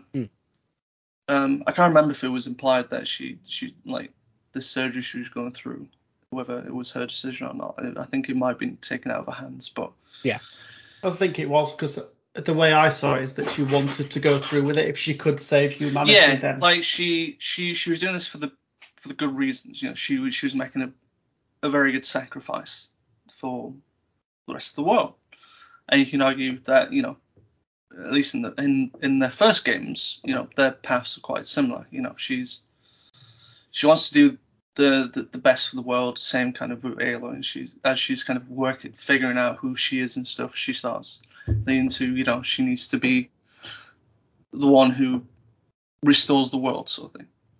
And I've not played Forbidden West, so I can't make comments on that, but I'm assuming the path that Aloy takes is still quite similar. She's looking to heal the world and kind of bring it back to where humanity starts rebuilding again, as it was designed to. Yeah. Whereas, you know, Ellie's second game is now there's more personal stakes to it. There's less. It's not about the world now. It's about what I want. And maybe this is where we'll start to differ on how we viewed Ellie's journey. But I think as I discussed before, I really started hating her character towards the end of the game, to the point where I'm like, you really kind of making me want to side with Abby at this point. That's how bad it's gone. Well, it is, because it's a sad story, because I didn't want Ellie to go through it, and to a point where you know, it does make me feel comfortable what she starts going through, and it starts making me sympathise with her less, to the point where I'm like, yeah, you just, you know, you've been blindsided by this rage, you can't put it down, even though you've got this happy family, you know, for whatever reason, you can't let go. You can't let go of it. In my opinion, it was actually saying that she was getting flashbacks in the second one, weren't she? And then Tommy came in and pushed her over the edge, I think. Yeah, pretty much. I think that was it, yeah. A lot of it is I blame Tommy. Stupid brother. But this is a difficult one, because I think for me it's like, I don't know how I'm going to differentiate the two. What was the deciding factor for me to put one over the other? This one's very tough.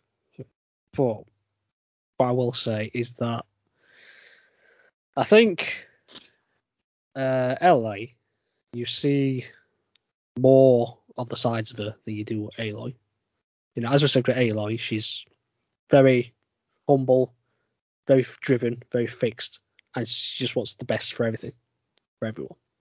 Whereas Ellie, you see more of her as an individual on all sides. It's you see a lot the good, more human. Yeah, you see the good and you see the bad. You don't see bad from Aloy. You don't see what her negative side could be. And I think as a character that is written, I think Ellie is more developed, because you see the love and you also see the hate, and it feels more real. I think you can empathise with what she's going through. Yeah. More, I think you can understand it a lot more, because, you know, we've all experienced loss and that kind of thing. And yeah. I think a lot of this is my personal feelings on it. Is that, like, I understood what she did. Listen, if you hate it, then it's provoked a reaction from you, hasn't it? Yeah, I think that's it. It's that, like, I can't emphasize with it. It's like, I think I would have stopped on the side of the family once there's more important things in my life than still wanting revenge. Then it's like, okay, maybe empathize was the wrong word to use, but you understand both. You get it. You get it. You understand why she went through it, and on a human level, Yeah. There's no. It's hard, isn't it? I don't want to say there was a right and wrong answer because everyone would be different at that point. And I like that they explored that side of like she just can't drop it. She needs to do this to somehow find inner peace, no matter how much it's cost her, like her future sort of thing. Yeah. And I like that we can write complex characters like this and explore themes like this, and it's not just, she doesn't get the happy ending. And I do like that. I like that there's a story where it isn't just, the hero saves the day and they get the girl and the baby and whatnot and stuff. It's a big plus in the writing from Naughty Dog. And I like that they've made me hate this character that I loved in the first game. I kind of just. I mean, that was the big thing. I wanted more for Ellie. Do you know what I mean? And that's a good thing. I mean, that's the big thing. They knew it was going to be controversial before they released the second one, and you can see why. It's because of these decisions and these kind of thoughts, and the characterization, amongst another thing that obviously happened that everyone took against. But yeah. But I also do a just add a little extra, I suppose, wrinkle. Does it go against Ellie's characterization that Abby ended up getting all the plaudits? Like, obviously, Laura Bailey got the nominations over Ashley. I'm going to say no. The reason I'll say that is because we obviously experienced Ellie as a child as well. And so we got more of a backstory. No, true, yeah. If I'm just taking like the second game into account. If I had also the first game, then obviously she's a much more rounded. So obviously we got more of that loving aspect of her, which we didn't get a massive amount. I mean, we did get the odd bit for Abby. We did get a bit for Aloy as well, I suppose. We did get to see her as a child growing up, going through her own, negative side of it. Yeah. I suppose they've both taken different paths, and it's one we did see more sides of one, but would that be a strength or weakness to go against Ellie, sort of thing? Who do you emphasize better, I suppose? Shall we make a decision then? Shall we go with our winner? This one's a really tough one. I could go either way. I'm a sucker for a good dystopian future. They both happen. I'm going to say that's a bit spelled, isn't it? Yeah. That's... very well. I like it when both of them have post-apocalyptic things. I like it when society breaks down. That was a strength of both. You didn't really differentiate there, did you? I think purely for the emotion. Do you prefer zombies or do you prefer robot dinosaurs? Is what we're getting at here. Yeah. If we break it down. Yeah, I think for me, like purely because of the different emotions that were invoked, I think I've got to go for Ellie. Because I think just in her entirety, she's just a better all-round character. She might not do what's best, but in terms of a character, she's a lot more human. I'm really torn. Torn. It is a tough one. I've made my choice in my head, but let's see what you say first. I think if I do this on emotions and the range of emotions that I've kind of gone through with this character and how much more relatable they are to the story and the feelings that they went through, then I have to go with Ellie as well. As much as that pains me to pick her. Well, it doesn't really matter. She's just brilliant. Yeah, she's just brilliantly. She is brilliantly written. I don't think there's a bad written female character. But yeah, after a hard slog, I'd have to agree. I do think it's Ellie. Close, but I think it's a much more rounded, developed character. And as you both mentioned, the emotions that we felt through her journey is just nothing like probably experienced in any game regarding any female protagonist. So there we go. Ellie from The Last of Us wins and is the greatest female protagonist. So if you enjoyed listening to us, please consider tuning in next time. We release bi-weekly on Tuesdays. You can visit our website at jokingdolphin.com where we post the whole thing. Also feel free to follow us on all social media platforms to continue the conversation. You can find Joking Dolphin on YouTube and Facebook. as well as on Instagram and Twitter at Joking Dolphin. Until next time, thanks for listening. Goodbye. Take care. Bye bye.